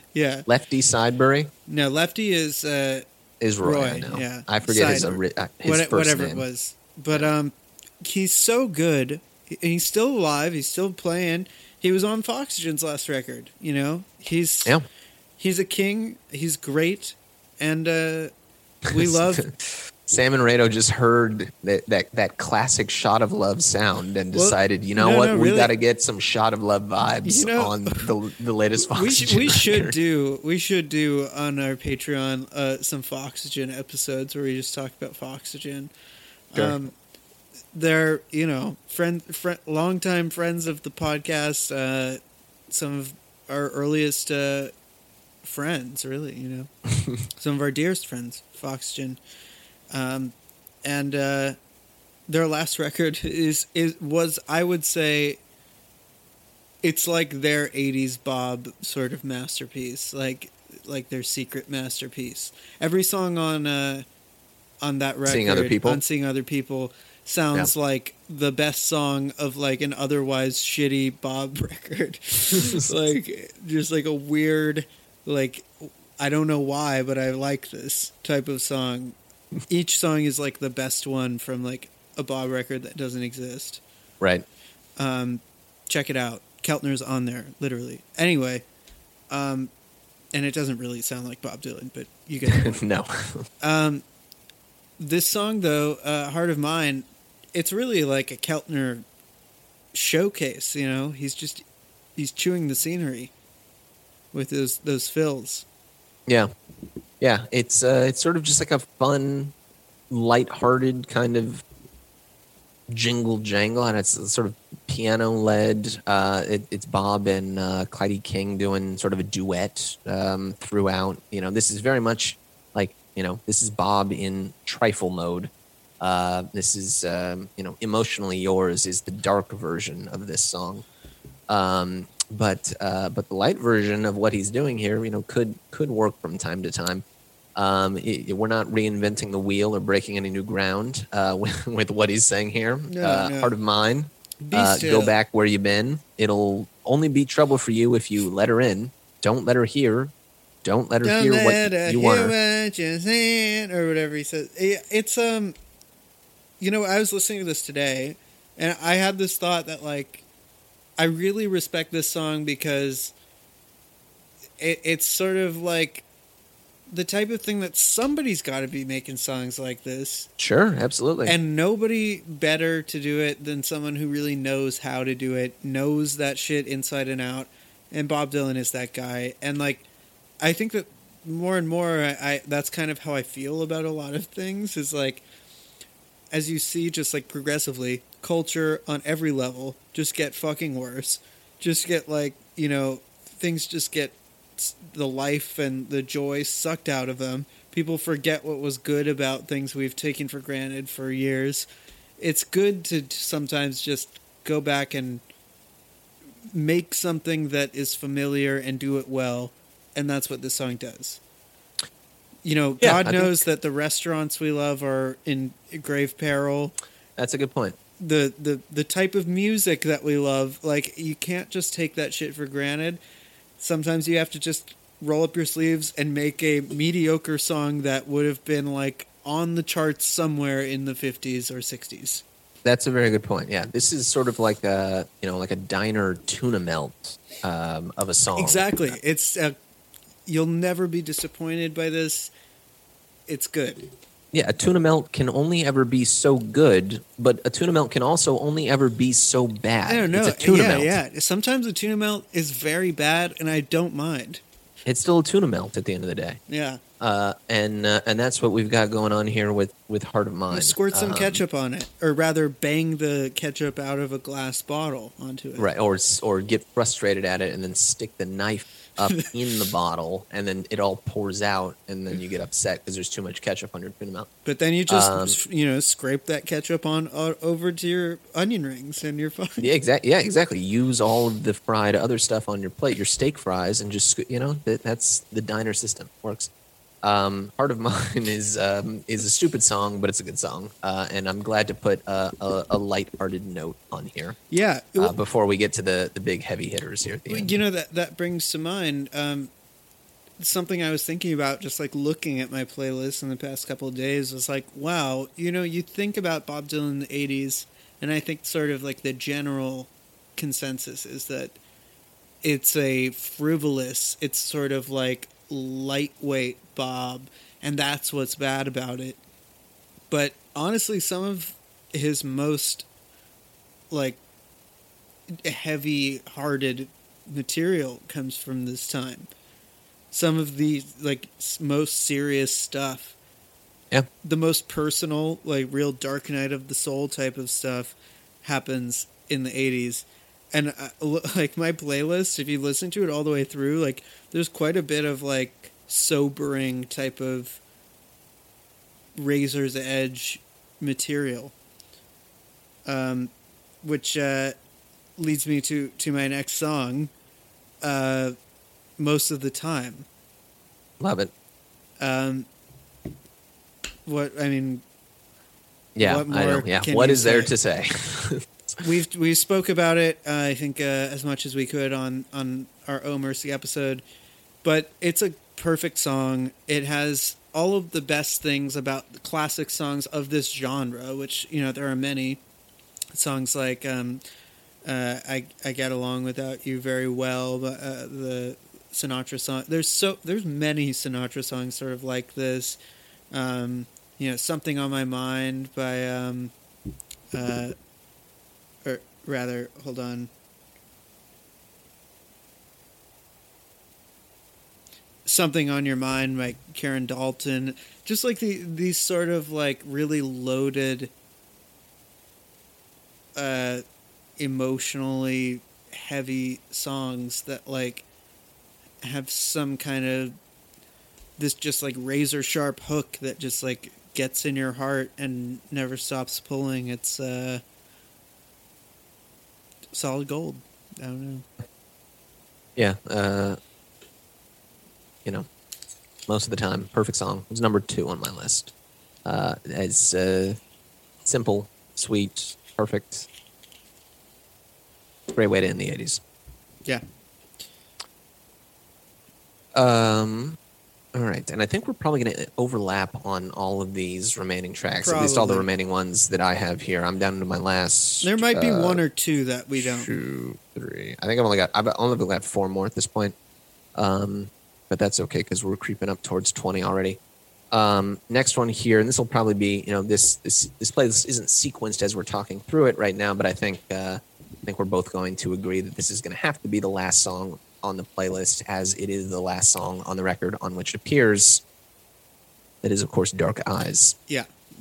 I mean, I've been, I think, probably one of the most prominent Dark Eyes boosters of the last year, several decades. maybe more than that. I mean, I just really think that this is a special song that is up there with the very best. It's like the sound. I mean, I've said in our episode about Empire Burlesque, I said much about this song, but to me, it's like just a sort of wonderful moment where, in the midst of all of this maximalism and chaos, which can be really fun, you get like the rawest, out of nowhere expression of like the true beating heart of like Bob Dylan, the songwriter, like the bard, just showing up to deliver this kind of world weary but like dignified, short and sweet little ballad about like the scorched landscape around him. It's amazing. Yeah, I mean the lyrics are really, it's only 4 verses long. There's no chorus or anything. This again follows the classic Blood on the Tracks style song. Each of the verses ends with the refrain, the title of the song, Dark Eyes. It's sort of hard to parse. I can't. I'm looking at the lyrics again now, just having them all up on the page. I can't really tell if this is like a happy kind of song, or if it's a sad song, or if it's neither. And like thinking back to the way that it's sung and delivered, like I think there's also not much indication there, or it's hard to tell one way or the other because it is slow and spare and acoustic. It's just him and the guitar and the harmonica. But it's a mercurial kind of song, I would say. It's still kind of a puzzle, especially coming at the end of a record like Empire Burlesque, it's such a hard left turn. It comes out of nowhere. It's the total opposite of the opening track. Yeah, exactly. It's just hard to understand like where his mind was at when he wrote this song, and I think like we talked about on the Empire record with my dad, or the Empire episode with my dad. This was a late add to the record and just kind of told to Bob, like, hey, you gotta, like, we need a slow one to close the record with, and you don't have anything yet, so just go and cut it. And he just banged this out in 2-3 days, something like that. I think he'd been inspired. He mentioned in Chronicles that he had been inspired by like a prostitute a sex worker that he saw in his hotel. Inspired to write the song by her appearance. She had a beauty but not for this kind of world. I think is the quote from Chronicles. I didn't see that. Yeah, it's something that has always stuck with me. Yeah, I mean the song, I think, has something of that. Of like, it's almost like it's similar to that feeling that I think you get on Sweetheart Like You, of him sort of, but even more poetic, like an extension of that thought, if that's the inspiration for this song. Like sort of this this feeling of sort of pity, empathy, like this strange like connection that he feels with somebody who's living a hard life, but whose beauty is sort of like out of sorts with the world around her. Yeah. There's a lot that you could. I mean, that's kind of one of the great things about the songs. There's a lot of ways to think about it, a lot of angles to think about it. I think that there are I think ultimately it is a very sad song to me. Like there's something very sad about it. And I don't know exactly why, which is kind of what's so makes it feel like great artwork to me. Is just that it has that quality of like mysterious and sad, and I don't even know exactly what's making me feel that way. Yeah, it's a little kind of puzzle box of a song. There's the great line, they tell me revenge is sweet, and from where they stand, I'm sure it is. Sure it is, yeah. And also the lyric, I live in another world where life and death are memorized. And, of course, but I feel nothing for their game where beauty goes unrecognized. There's so many. There's not many lyrics in this, but all of them are like that. Like, all of them make you just sort of stop in your tracks. I think. Right. Who else can do that? You know, I saw this thing recently where it was Joni Mitchell, like, kind of in the last 10 years or so, like, being interviewed and sort of talking about Bob Dylan and kind of, like, low-key suggesting that, you know, he hasn't, like, or maybe something he told her even, it was like, he hasn't, like, written a real song in, you know, decades. it's all like out of a hat. You know, he just picks. He has like there is some evidence to suggest that's how he does things. Sort of is like writes shit down, put it in a hat, pick it out, and just kind of string these phrases together. And I think that in this interview, it sort of seemed like she was saying that as if that was, you know, illegitimate. It seemed like a little bit sour grapes, to be honest. Which I suppose you could make that claim, and there's plenty of Dylan material that I think you can maybe sort of see through it and feel like you can see that kind of like formulaic approach. But more times than not, I think it's just like, well, if that works for him and I feel something, do I give a shit? Yeah, who are we to question the methods by which the songs come into this world? And so while that might result in like songs where you get totally different interpretations from one person to another person, where you even for yourself you don't know what it's about, where Dylan might like switch up the lyrics about he does that pretty often, you know, just switch stuff up from performance to performance. And maybe that's something that this song was like, you know, Bob, we need a closer. And then he just throws this out there. Regardless, it works for me. Yeah, it's great. The exact quote from Chronicles, I got it while we were chatting there because I wanted to make sure that I wasn't actually just completely making this up and remembering something from a dream, and I'm not. Bob was staying in a hotel in New York, going up to his room, walking down the hall, and the quote is, "As I stepped out of the elevator, a call girl was coming towards me in the hallway. She had blue circles around her eyes, black eyeliner, dark eyes. She had a beautifulness, but not for this kind of world. Poor wretch, doomed to walk this hallway for 1,000 years." Jesus. Nobody does it like him. I mean, that gives me a whole new appreciation for this song. Wow. I did not know that. Dark Eyes, folks. Great song. Great song. Yeah. One of the tip-top very best of the 80s here. What do you got next? I think we're probably getting down to the bottom of the barrel for you as well. Well, I mean, I'm not doing it in any sort of order in terms of favorite to least favorite. Preference, right. But it just so happens that the next song is one of your favorites. Oh, yeah. I was waiting for it. Brownsville Girl. That's right. The sort With of your Brownsville Girl. opposite end of the other side of the coin of Dark Eyes, really.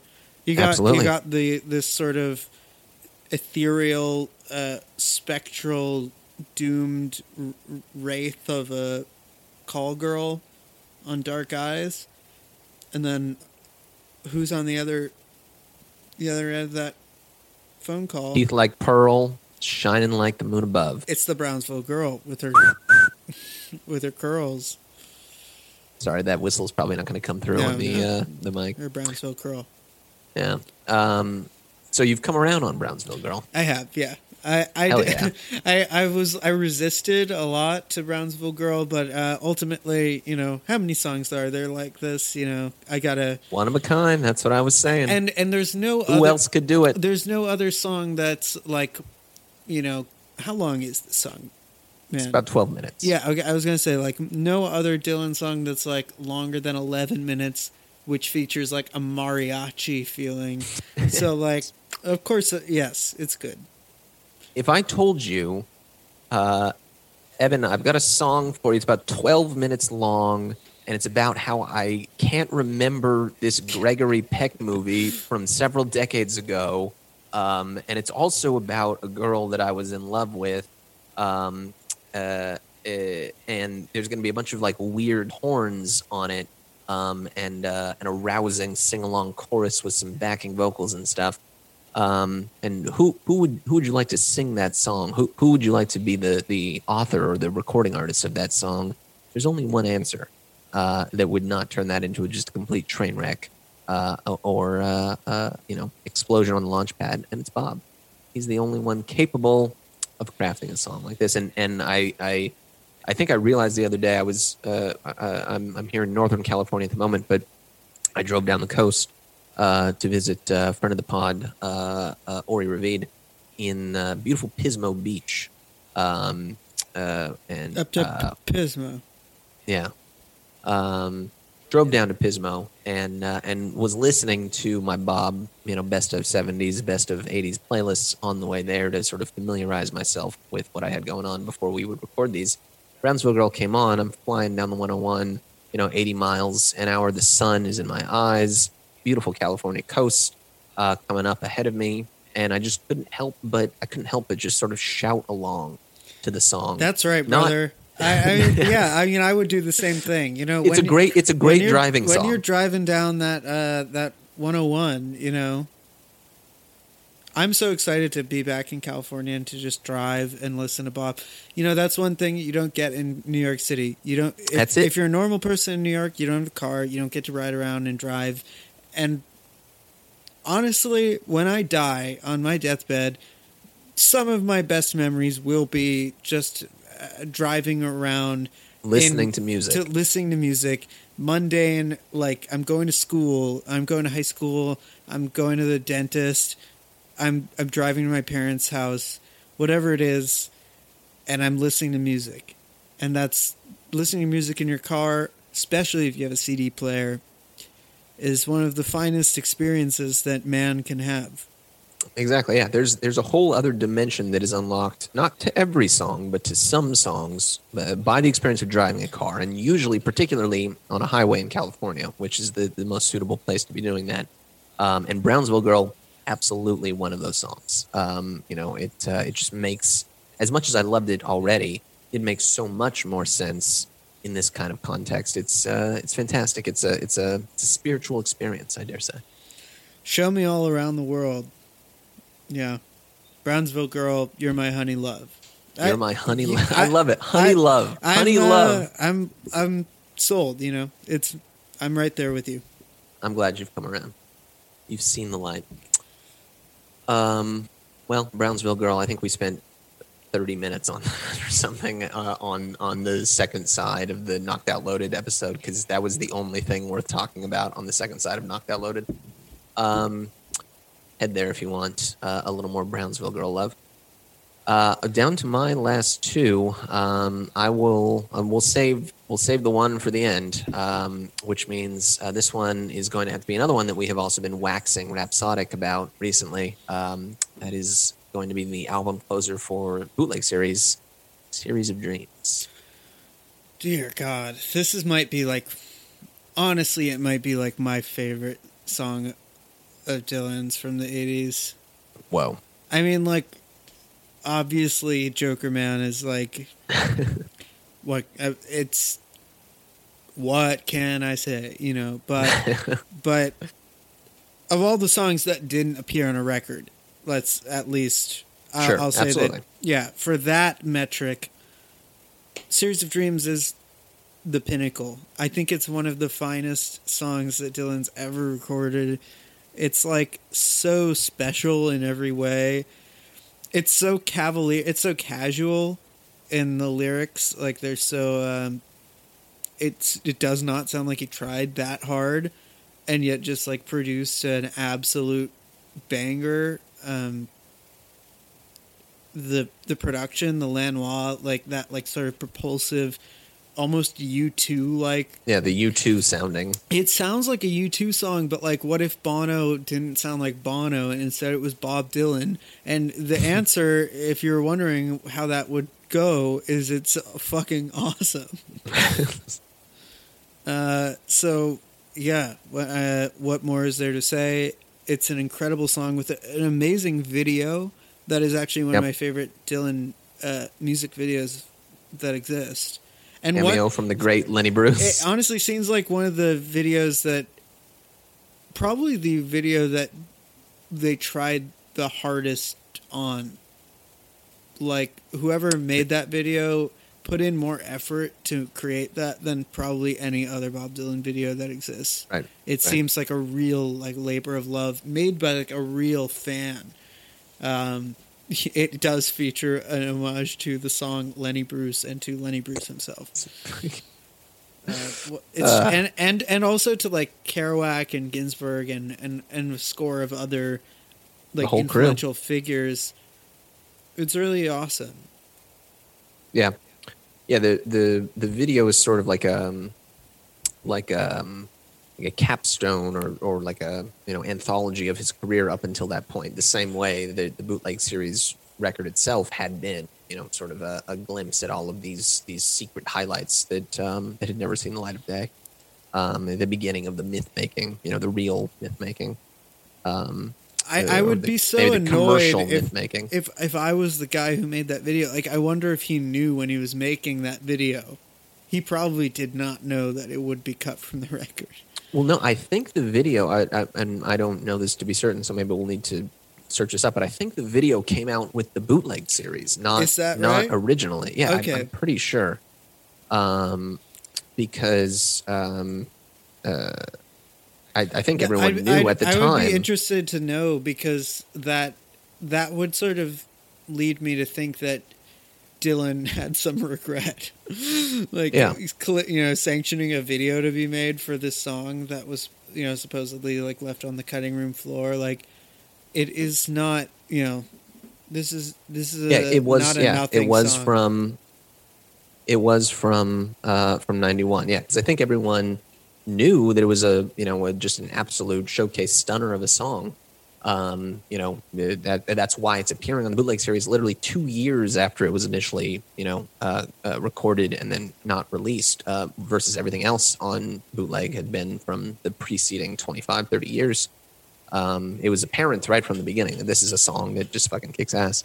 Nominated for a Grammy for Best Music Video in 1992. Should've lost won. to R.E.M.'s Losing My Religion. Okay. I don't care for R.E.M. honestly. Yeah, R.E.M. is fine. They're fine, but they... I don't know.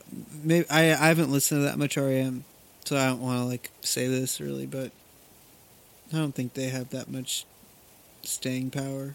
Like, people who liked R.E.M. when it came out are the people who still like R.E.M., but I don't think people are discovering R.E.M. and having their minds blown. Yeah, I think they aren't as present in the zeitgeist as many others from...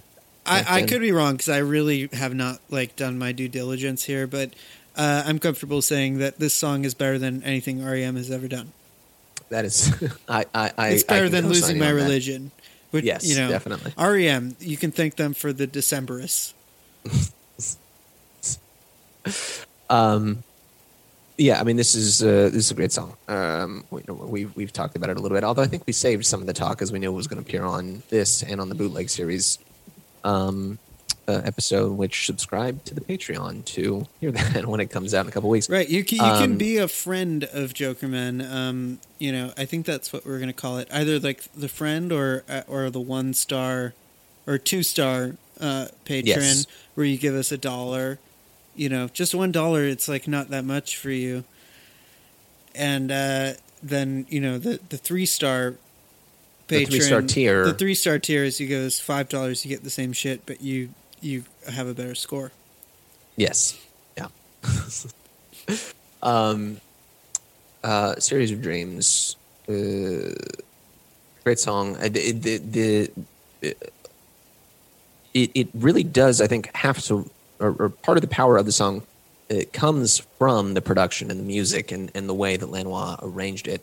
Because I've also listened to, in the run-up to this, I've been listening to Telltale Signs a little bit, the series bootleg 8, I think, which focuses on best of stuff from 89 and later. And I think there's 2 versions of Series of Dreams on there, neither of which have this same kind of swampy, built-out U2 kind of sounding production, which Bob has, made claims that he sort of dislikes and might be part of the reason that it didn't appear on the record. And they're good. The bones of the song are still there. The lyric is still there, but it doesn't have the same effect to it. I think that the lyric and the production have to go together to make this song. You're talking what about it is. the version that's on the bootleg series is the superior version. Yeah, this version Yeah. from this The version one that has that sort of like rip you hear like at the beginning of some other yeah. track. Yeah. Yeah, well, that's when the night comes falling, Oh, fading interesting. into this track. Yeah, Yeah. versus these other cleaner, simpler versions are still good, but They're they still don't have good, the but same kind of power. no.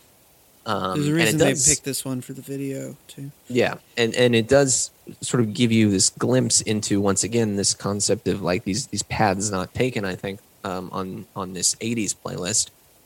This world in which Bob was writing and singing these like sort of anthemic, world-beating song. Like you don't really there aren't a ton of like kind of guitar riffs and stuff that are super memorable from Bob's songs. You get a couple of those, maybe a little bit more geared towards the earlier part of the career. But in general, it's not the music and the kind of the riffs that you remember. And this is an example of what he could have done if he had wanted to pursue that direction. And obviously he didn't, and he was kind of embarrassed by it. That's why I didn't even put it on the record. But he could have gone this way, and he could have been a hell of a decision there. As U2 was putting out, their big records at the time. Yeah, this would have been, as we've discussed, an amazing opener or closer to Oh Mercy.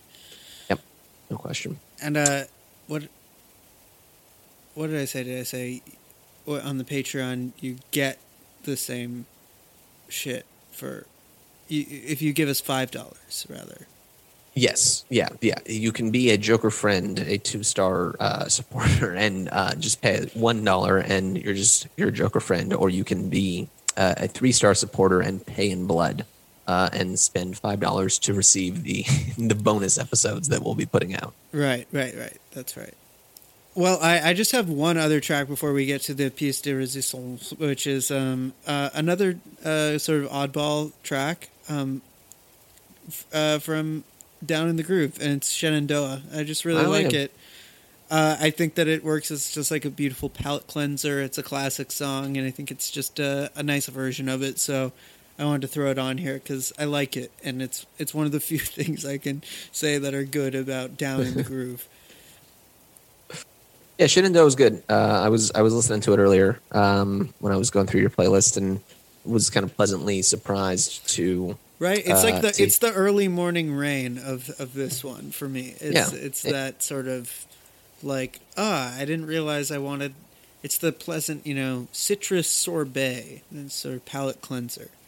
Yeah, I think appearing in this kind of context on this comprehensive 20 song whatever look at all of the shit that he put out in the 80s, I think it totally fits, totally belongs right there. I think when that's the best of what you get on the record, that or Death Is Not the End, that's when the record starts to fall a little flat, especially when you have to listen to Ugliest Girl in the World.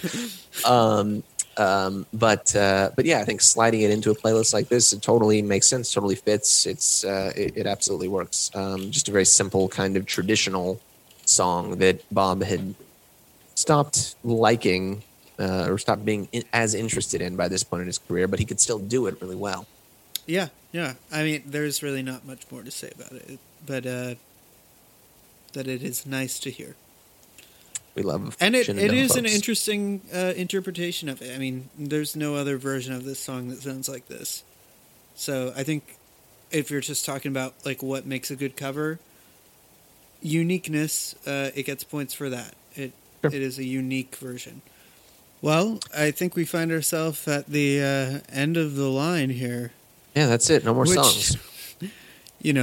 I should mention, honorable mention, just the Traveling Wilburys. I love it. And it doesn't appear on here because, yes, it's not Bob Dylan albums. It's not a Bob Dylan album. It features Bob Dylan. He's one of the Wilburys. It's a lucky Wilbury effort, but right, not Bob Dylan. But personally, I still stand by my 3-star ranking of the Traveling Wilburys. I love them, and they hold a special place in my heart. Anyway, so emotionally yours. I love the Wilburys. That is emotionally yours. Yeah, I think part of the problem, if we had decided to include Wilburay's material on here, is that at least to my ears, for my money, the best tracks aren't the ones are that not Bob songs. showcase Bob. No. Yeah, exactly. Not alone anymore. Handle with care. End of the line. Surely we will do the Wilburys Volume 3, which is actually their second record. Right. That will be appearing on the Patreon. That'll be a Patreon joint. So. Anyway, so if you have more interest in the Wilburys, yeah, I'm really sweetening the pot here.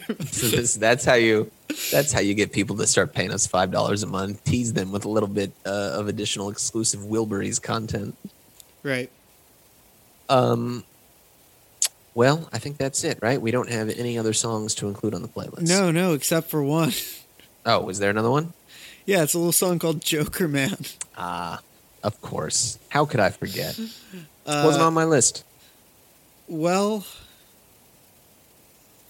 it's what more can we say about Joker? What more can you say?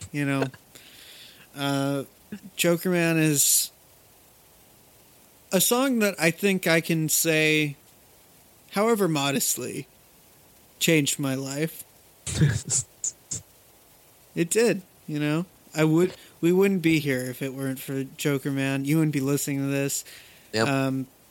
I would probably have never developed as fervent an obsession, or I don't think I'm actually one of the people who's deeply obsessed. There are people who are way more obsessed with Bob Dylan than you or I. We just are humble, appreciators. We recognize good art when we see it. Sure. I don't think that we're not a couple of Dylanologists up in Certainly here. not. But we're no Clinton Halen. No. I mean, Clinton Halen seems like a cool guy. Yeah. But I really want to read his Orson Welles book, actually. Yeah, that and the Van biography. Yeah. Oh, I got to read the Van biography. I mean, I do love Van Morrison, but yeah, I don't think either of us are actually the most hardcore, strictly Bob fanatics that exist. Other people can lay claim to that. What Sure. we are two guys who really who like music and have just noticed at a certain point that one man in particular made too much good music to ignore. And Joker Man was an incredible a turning point for me anyway. Discovering that song for me was a point where I realized, as much as I loved Blonde on Blonde and Highway 61 and Bring It All Back Home, and the earlier stuff, and Blood on the Tracks, the sort of tentpole classics, it was the song that made me think I have to pay attention to everything now, because an album that I've never heard of could have a song like this. Yeah. I think Joker Man is really, and it's almost weird to say Joker Man instead of Joker Man. Joker Man, yeah. It feels wrong somehow. I think that Joker Man, that's the name of the song, Joker Man. Joker Man. Joker Man. Is the Dylan track, is the Bob track that separates the the basics from the real kind of heads in Bob fandom, because there are two ways, two directions you can go upon hearing Joker Man for the first time. Assuming that you have become familiar with your Tangled Up in Blues and your Highway 61s and stuff, and you're like, oh, I hear that Joker Man's a really good song. This is from a little bit later in Bob's career, so I would love to continue exploring. And you hear that drum fill at the beginning, you hear this enormous sound stage, you hear the weird electro harmonica at the end of it, and you go one of two ways. You say either what the fuck is this bullshit, or you say this is the vibe. I think there are just as many of folks, probably more, that have gone the first direction and say that, I'm out, fuck this.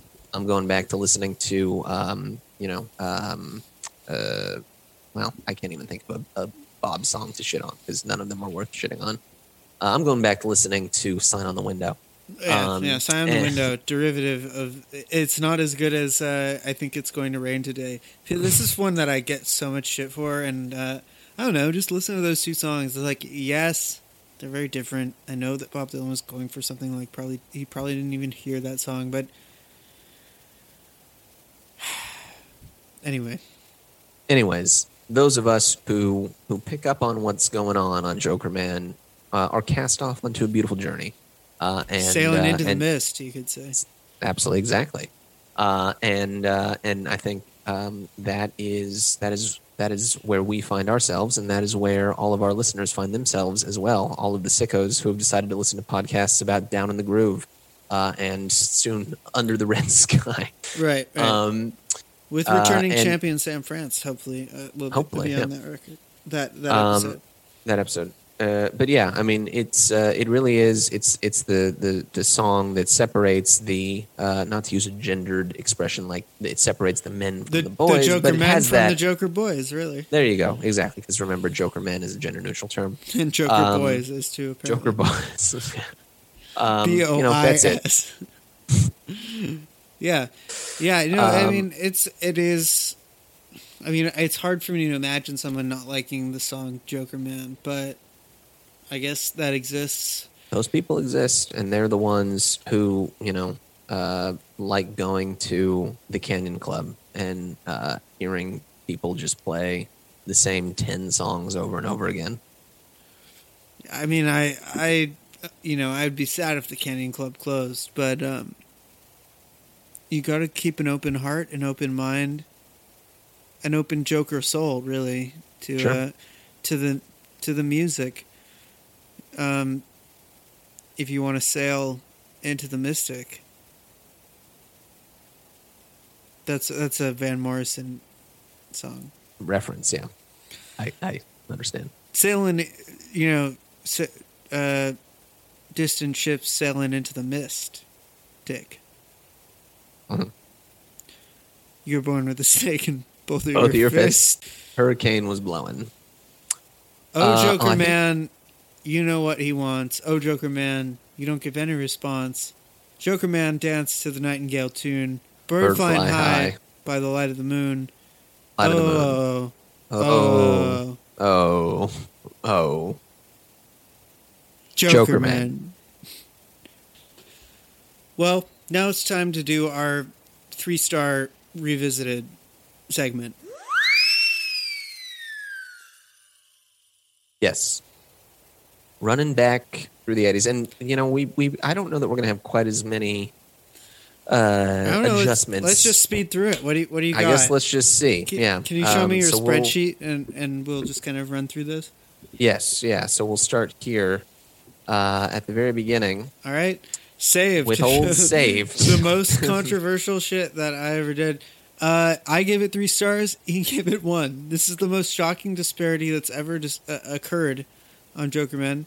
There's a pretty big delta between my score and Evan's score. I am going to stick to my guns. It's 3 stars.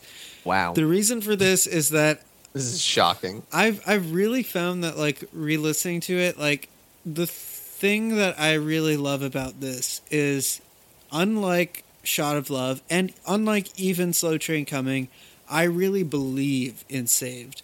I feel like Saved is a record that has a personal, like real high stakes. I think that was sort of the reason that I gave it 3 stars to begin with when we had Ian Svenonius on.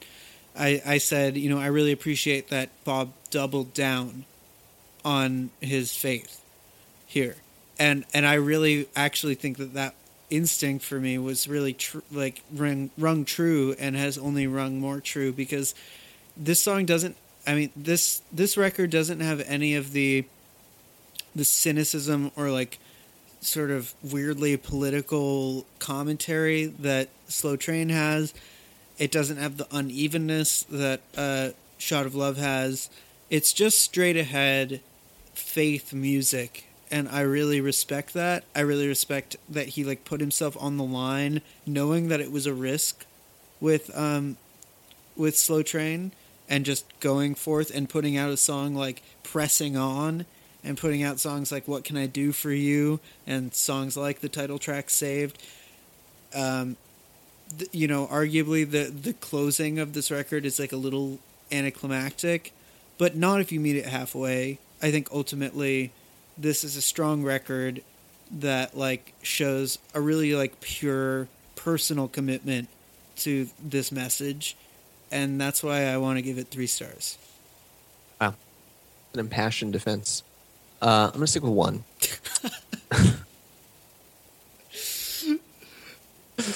I do think Saved is better than I remember it being. Give it Definitely. 2. Nah, I can't give it 2. Saved does not deserve 5 of a cumulative 6 stars between the two of us. You're thinking so much like more mathematically than I do. Well, that's the spreadsheet brain. Okay, Mr. Gifted student. I guess you're happy with giving it the same score as Shot of Love, aren't you?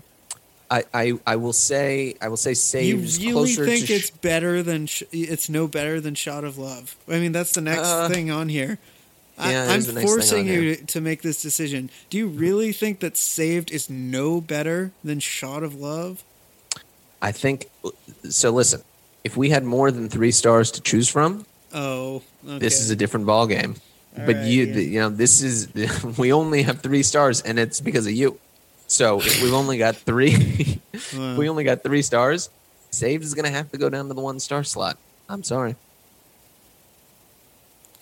There's a couple good songs, but the rest of it doesn't. Enjoy Hell. I hope it's nice and toasty for you. I'll have a great time down there. I'll have a nice tan. This is the chain you forged in life, Ian.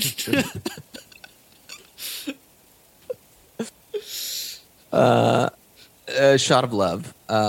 1 star from me, 1 star from you. Yeah, 1 star. It sucks. Yep. Still 1 stars. Infidels. This was a double 2-star. Yeah, it still stands double 2 star. 1 2 star for me. 2 stars. Yeah. 2 stars from Evan. I'm part of me wants to give Infidels a 1 star, but just the presence It's of got Joker Man Come alone. on. Yeah, I know. It's got to be a 2 by minimum just by that alone. If it weren't for Joker Man, it would be a 1 star. Wow. But I'm going to still keep it at a 2. Okay, fair enough. Real Live. Here's one that we haven't talked about. We haven't talked about Real Live, yeah. No Real Live appearance. I think this might be the only 80s record. It's the only, like, Bob... I guess Dylan and the Dead also didn't make any No, but appearances this on is the only record that was, like, a genuine Bob release, where he ostensibly was sanctioned this release. We're, of course, referencing 73's Dylan, which was, like, not a genuine Bob Dylan. It's basically a bootleg right. released by Columbia as revenge.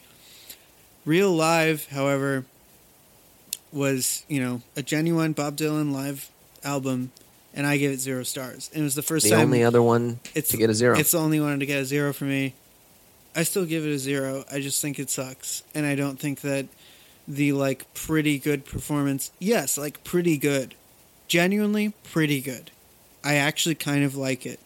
The performance of It Ain't Me, Babe that's on here is pretty good. But I cannot just, like, give it 1 whole star because one song is kind of pretty good. The rest of it is just so limp, so pointless. I still think that the version of Tangled Up in Blue that's on here is interesting. It is interesting. Only That's because true. of the different lyrics. Yeah, but which I think it's is only fun. interesting for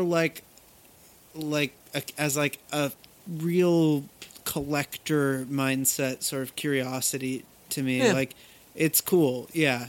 But I just want to speak for the people and everybody who is ever disappointed by this record and give it that big goose egg, because all of you folks who woke up on Christmas morning 1984 with the shiny copy of Real Live we wrapped got a up message. under the Christmas We did get a tree. message of someone who's like, I was literally given this for Christmas. I mean, it sucks. I hate just think about that. That's like not what should have happened.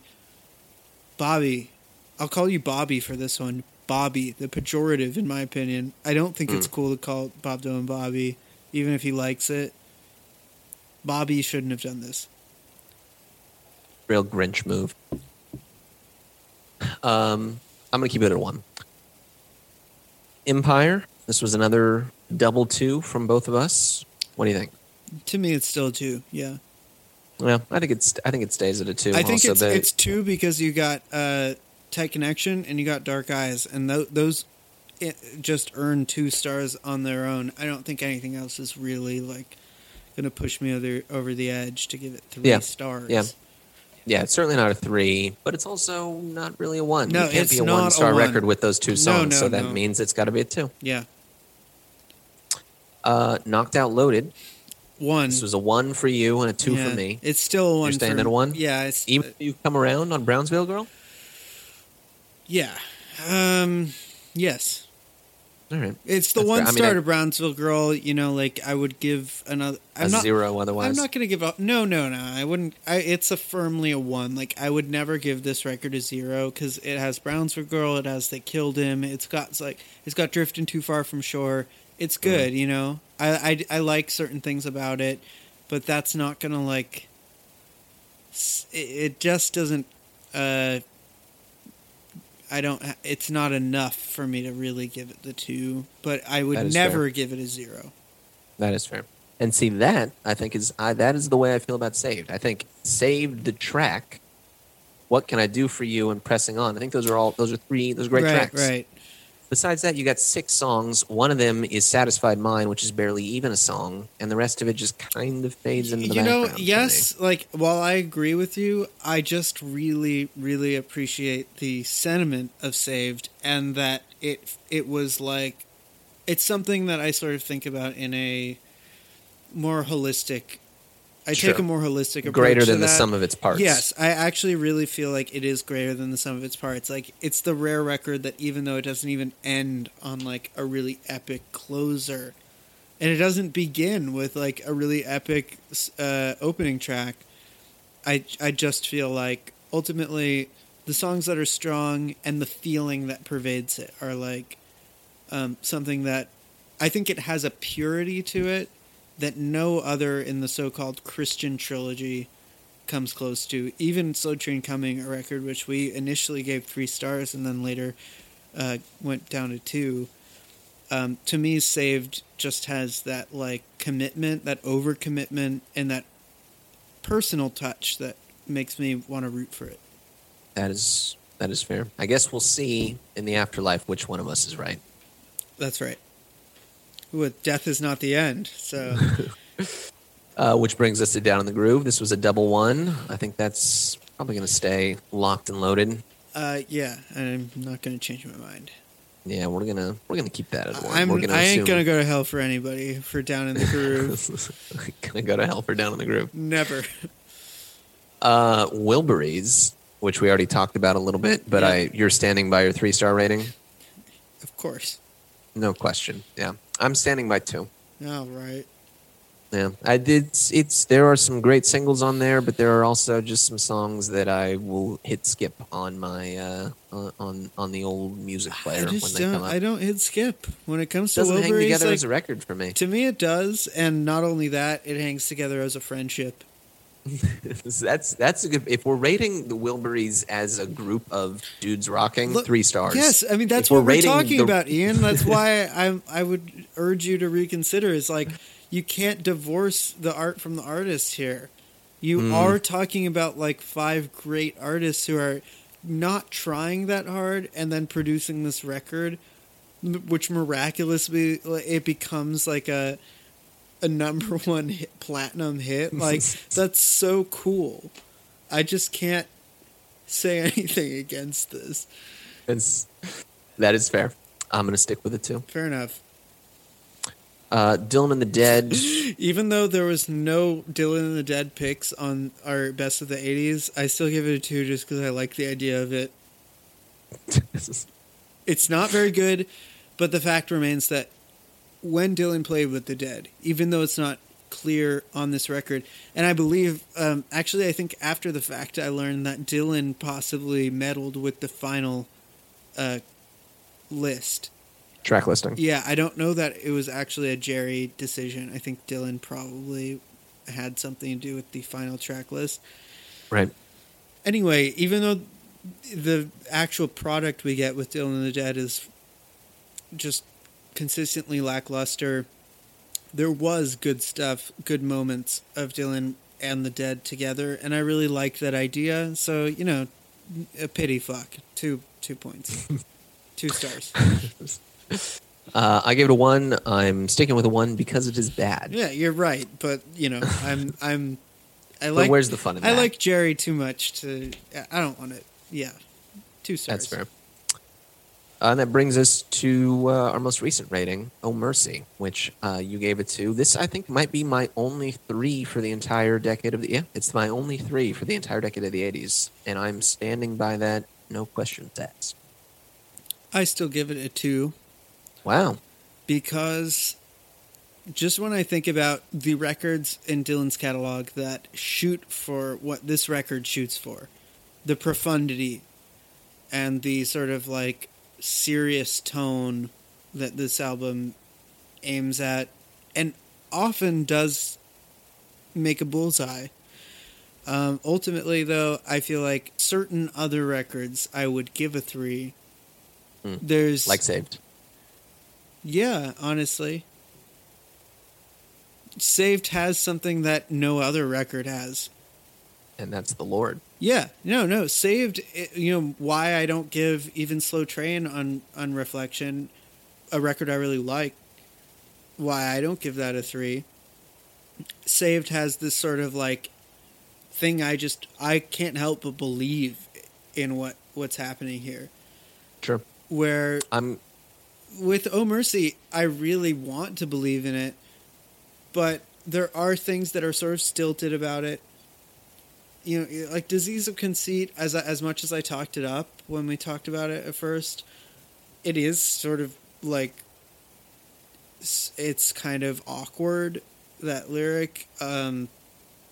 Political World, a little awkward, like not that honed. Like, there are things that just like feel a little bit clumsy to me on this record, and it has the fatal flaw of omitting one of the best songs that could have ever been on this one particular record that would have made me like just say fuck it and give it a 3. Right. It also doesn't have very much of a sense of humor, this record. And for this one, I feel like Series of Dreams was like the thing that gives you that, like, it's not funny, but it has this kind of like really charming sort of aw shucks, almost levity that it brings to like such a profound idea that I think would have made this record really like hit home for me. So I think it's a flawed record that is nonetheless very good. That's fair. I think for me, you know, it's just nice to see, like I said, it's the only 3 from the 80s that I've delivered. It's nice to see Bob, you know, after such a long and winding road throughout the decade, ended on such a high note. And, you know, we're going to take a couple steps back, I think, as we get into the 90s before we start climbing back up the mountain. But at least for this one moment, you're right. It is a pretty humorless record. It's definitely more serious and soulful, I think, than other pretty much anything else from the 80s.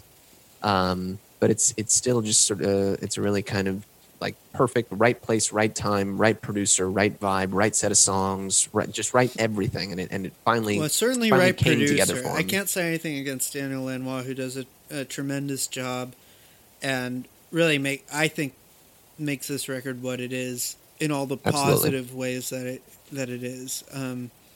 So yeah, I mean, that 2-star partly goes to Daniel Lanois, who's incredible, and we'll meet again, I'm sure. Very soon. Yeah. I think that does it for our 3-star wrap up. Certainly fewer adjustments, I think, for the set of the 80s records than the 70s records, which, you know what that means? That means we're getting better at this. Yeah, it means we're doing amazing, sweetie. So, listeners, you're welcome. We are. You can see our growth as podcasters because we aren't correcting as many mistakes as we made at the beginning of this ridiculous nonsense. Born in Time. Do you like that? Born in Time? Born in Time. That's an outtake from Oh Mercy. It's really good. But, I actually didn't want to include it on here because it is going to appear on Under the Red Sky. Right, yeah. That's right. You clearly haven't listened to it, but I urge you to check it out, Ian. It's good. It might have made this list if we were feeling a little bit more fast and loose. I felt like it was a little bit weird to include it if it was going to appear on the next proper record. Right. Well, I've got a little homework in front of me before the year closes out. But I think we have one more episode in store for our listeners before we really put a cork on 2020. A great year that everyone loved. And this is a record that is... speaks to the part of the season that's in the heart at the moment. Yeah. If you will. Yes. Can you guess what it... Keep your eyes peeled on the chimney, listeners, over the next couple days. Late one night, a jolly old elf in a red suit might sneak down and drop elf? Yeah. You think that right, jolly old elf? That's a line from The Night Before Christmas. You think that it's... Are you saying that Santa Claus is an elf? According to Hans Christian Andersen, author of The Night Before Christmas, Santa himself is a right jolly old elf. I'm going to vomit. This is shocking to me. Santa, an elf? He's a father elf. He's like a daddy elf, and all the other ones are oh my God. I feel twinks. Sick to my stomach. Santa he's just a big elf. That makes sense. Yeah, of course it does. He's Hans Christian Andersen. Did you ever watch that movie with Danny Kaye? I don't think so. Oh, you're in for a treat. I forget what it's called, but there's a movie where Danny Kaye, the famous sort of star of stage and screen, he plays Hans Christian Andersen. It's very nice. Well, sounds like I'm in a treat, just like our listeners are in for a treat. We're going to do Christmas in the Heart. Aren't you excited? In the next few days, before Christmas, you can't wait. We'll put it out for you. Yeah. I think that'll probably do it for tonight, though. Any last closing thoughts on this hell of a decade, the 1980s? Yeah, I think that we should talk about Watered Down Love. God. I can't do Watered Down Love right now. We're 2.5 hours in. No. I can't do Watered Down Love after 2.5 hours. It's a song that almost made it onto the list. It's a song that genuinely feels... It makes me feel like I'm going insane. It makes me feel like I have taken drugs or somebody put something in my drink. It's a song that makes me feel like I am having a stroke. And it maybe should make it onto the playlist. What do you think, Ian? I'm gonna have to use my better judgment here and give that a nix. Okay. Listen, I think. All right, fine. When you wake up in the cool light of day, you'll be glad that I'm saving you from yourself. Are you just saying this because I drank an entire bottle of wine while we recorded this? That could be part of it. All right. But I do think eventually we may get to the most Jokerman kind of songs that exist. The songs that we have commented on and that have wedged themselves in our heart in a special little place. Yeah, we might do a special playlist of songs like "You Wanna Drown Love," "You Wanna Water Down Love."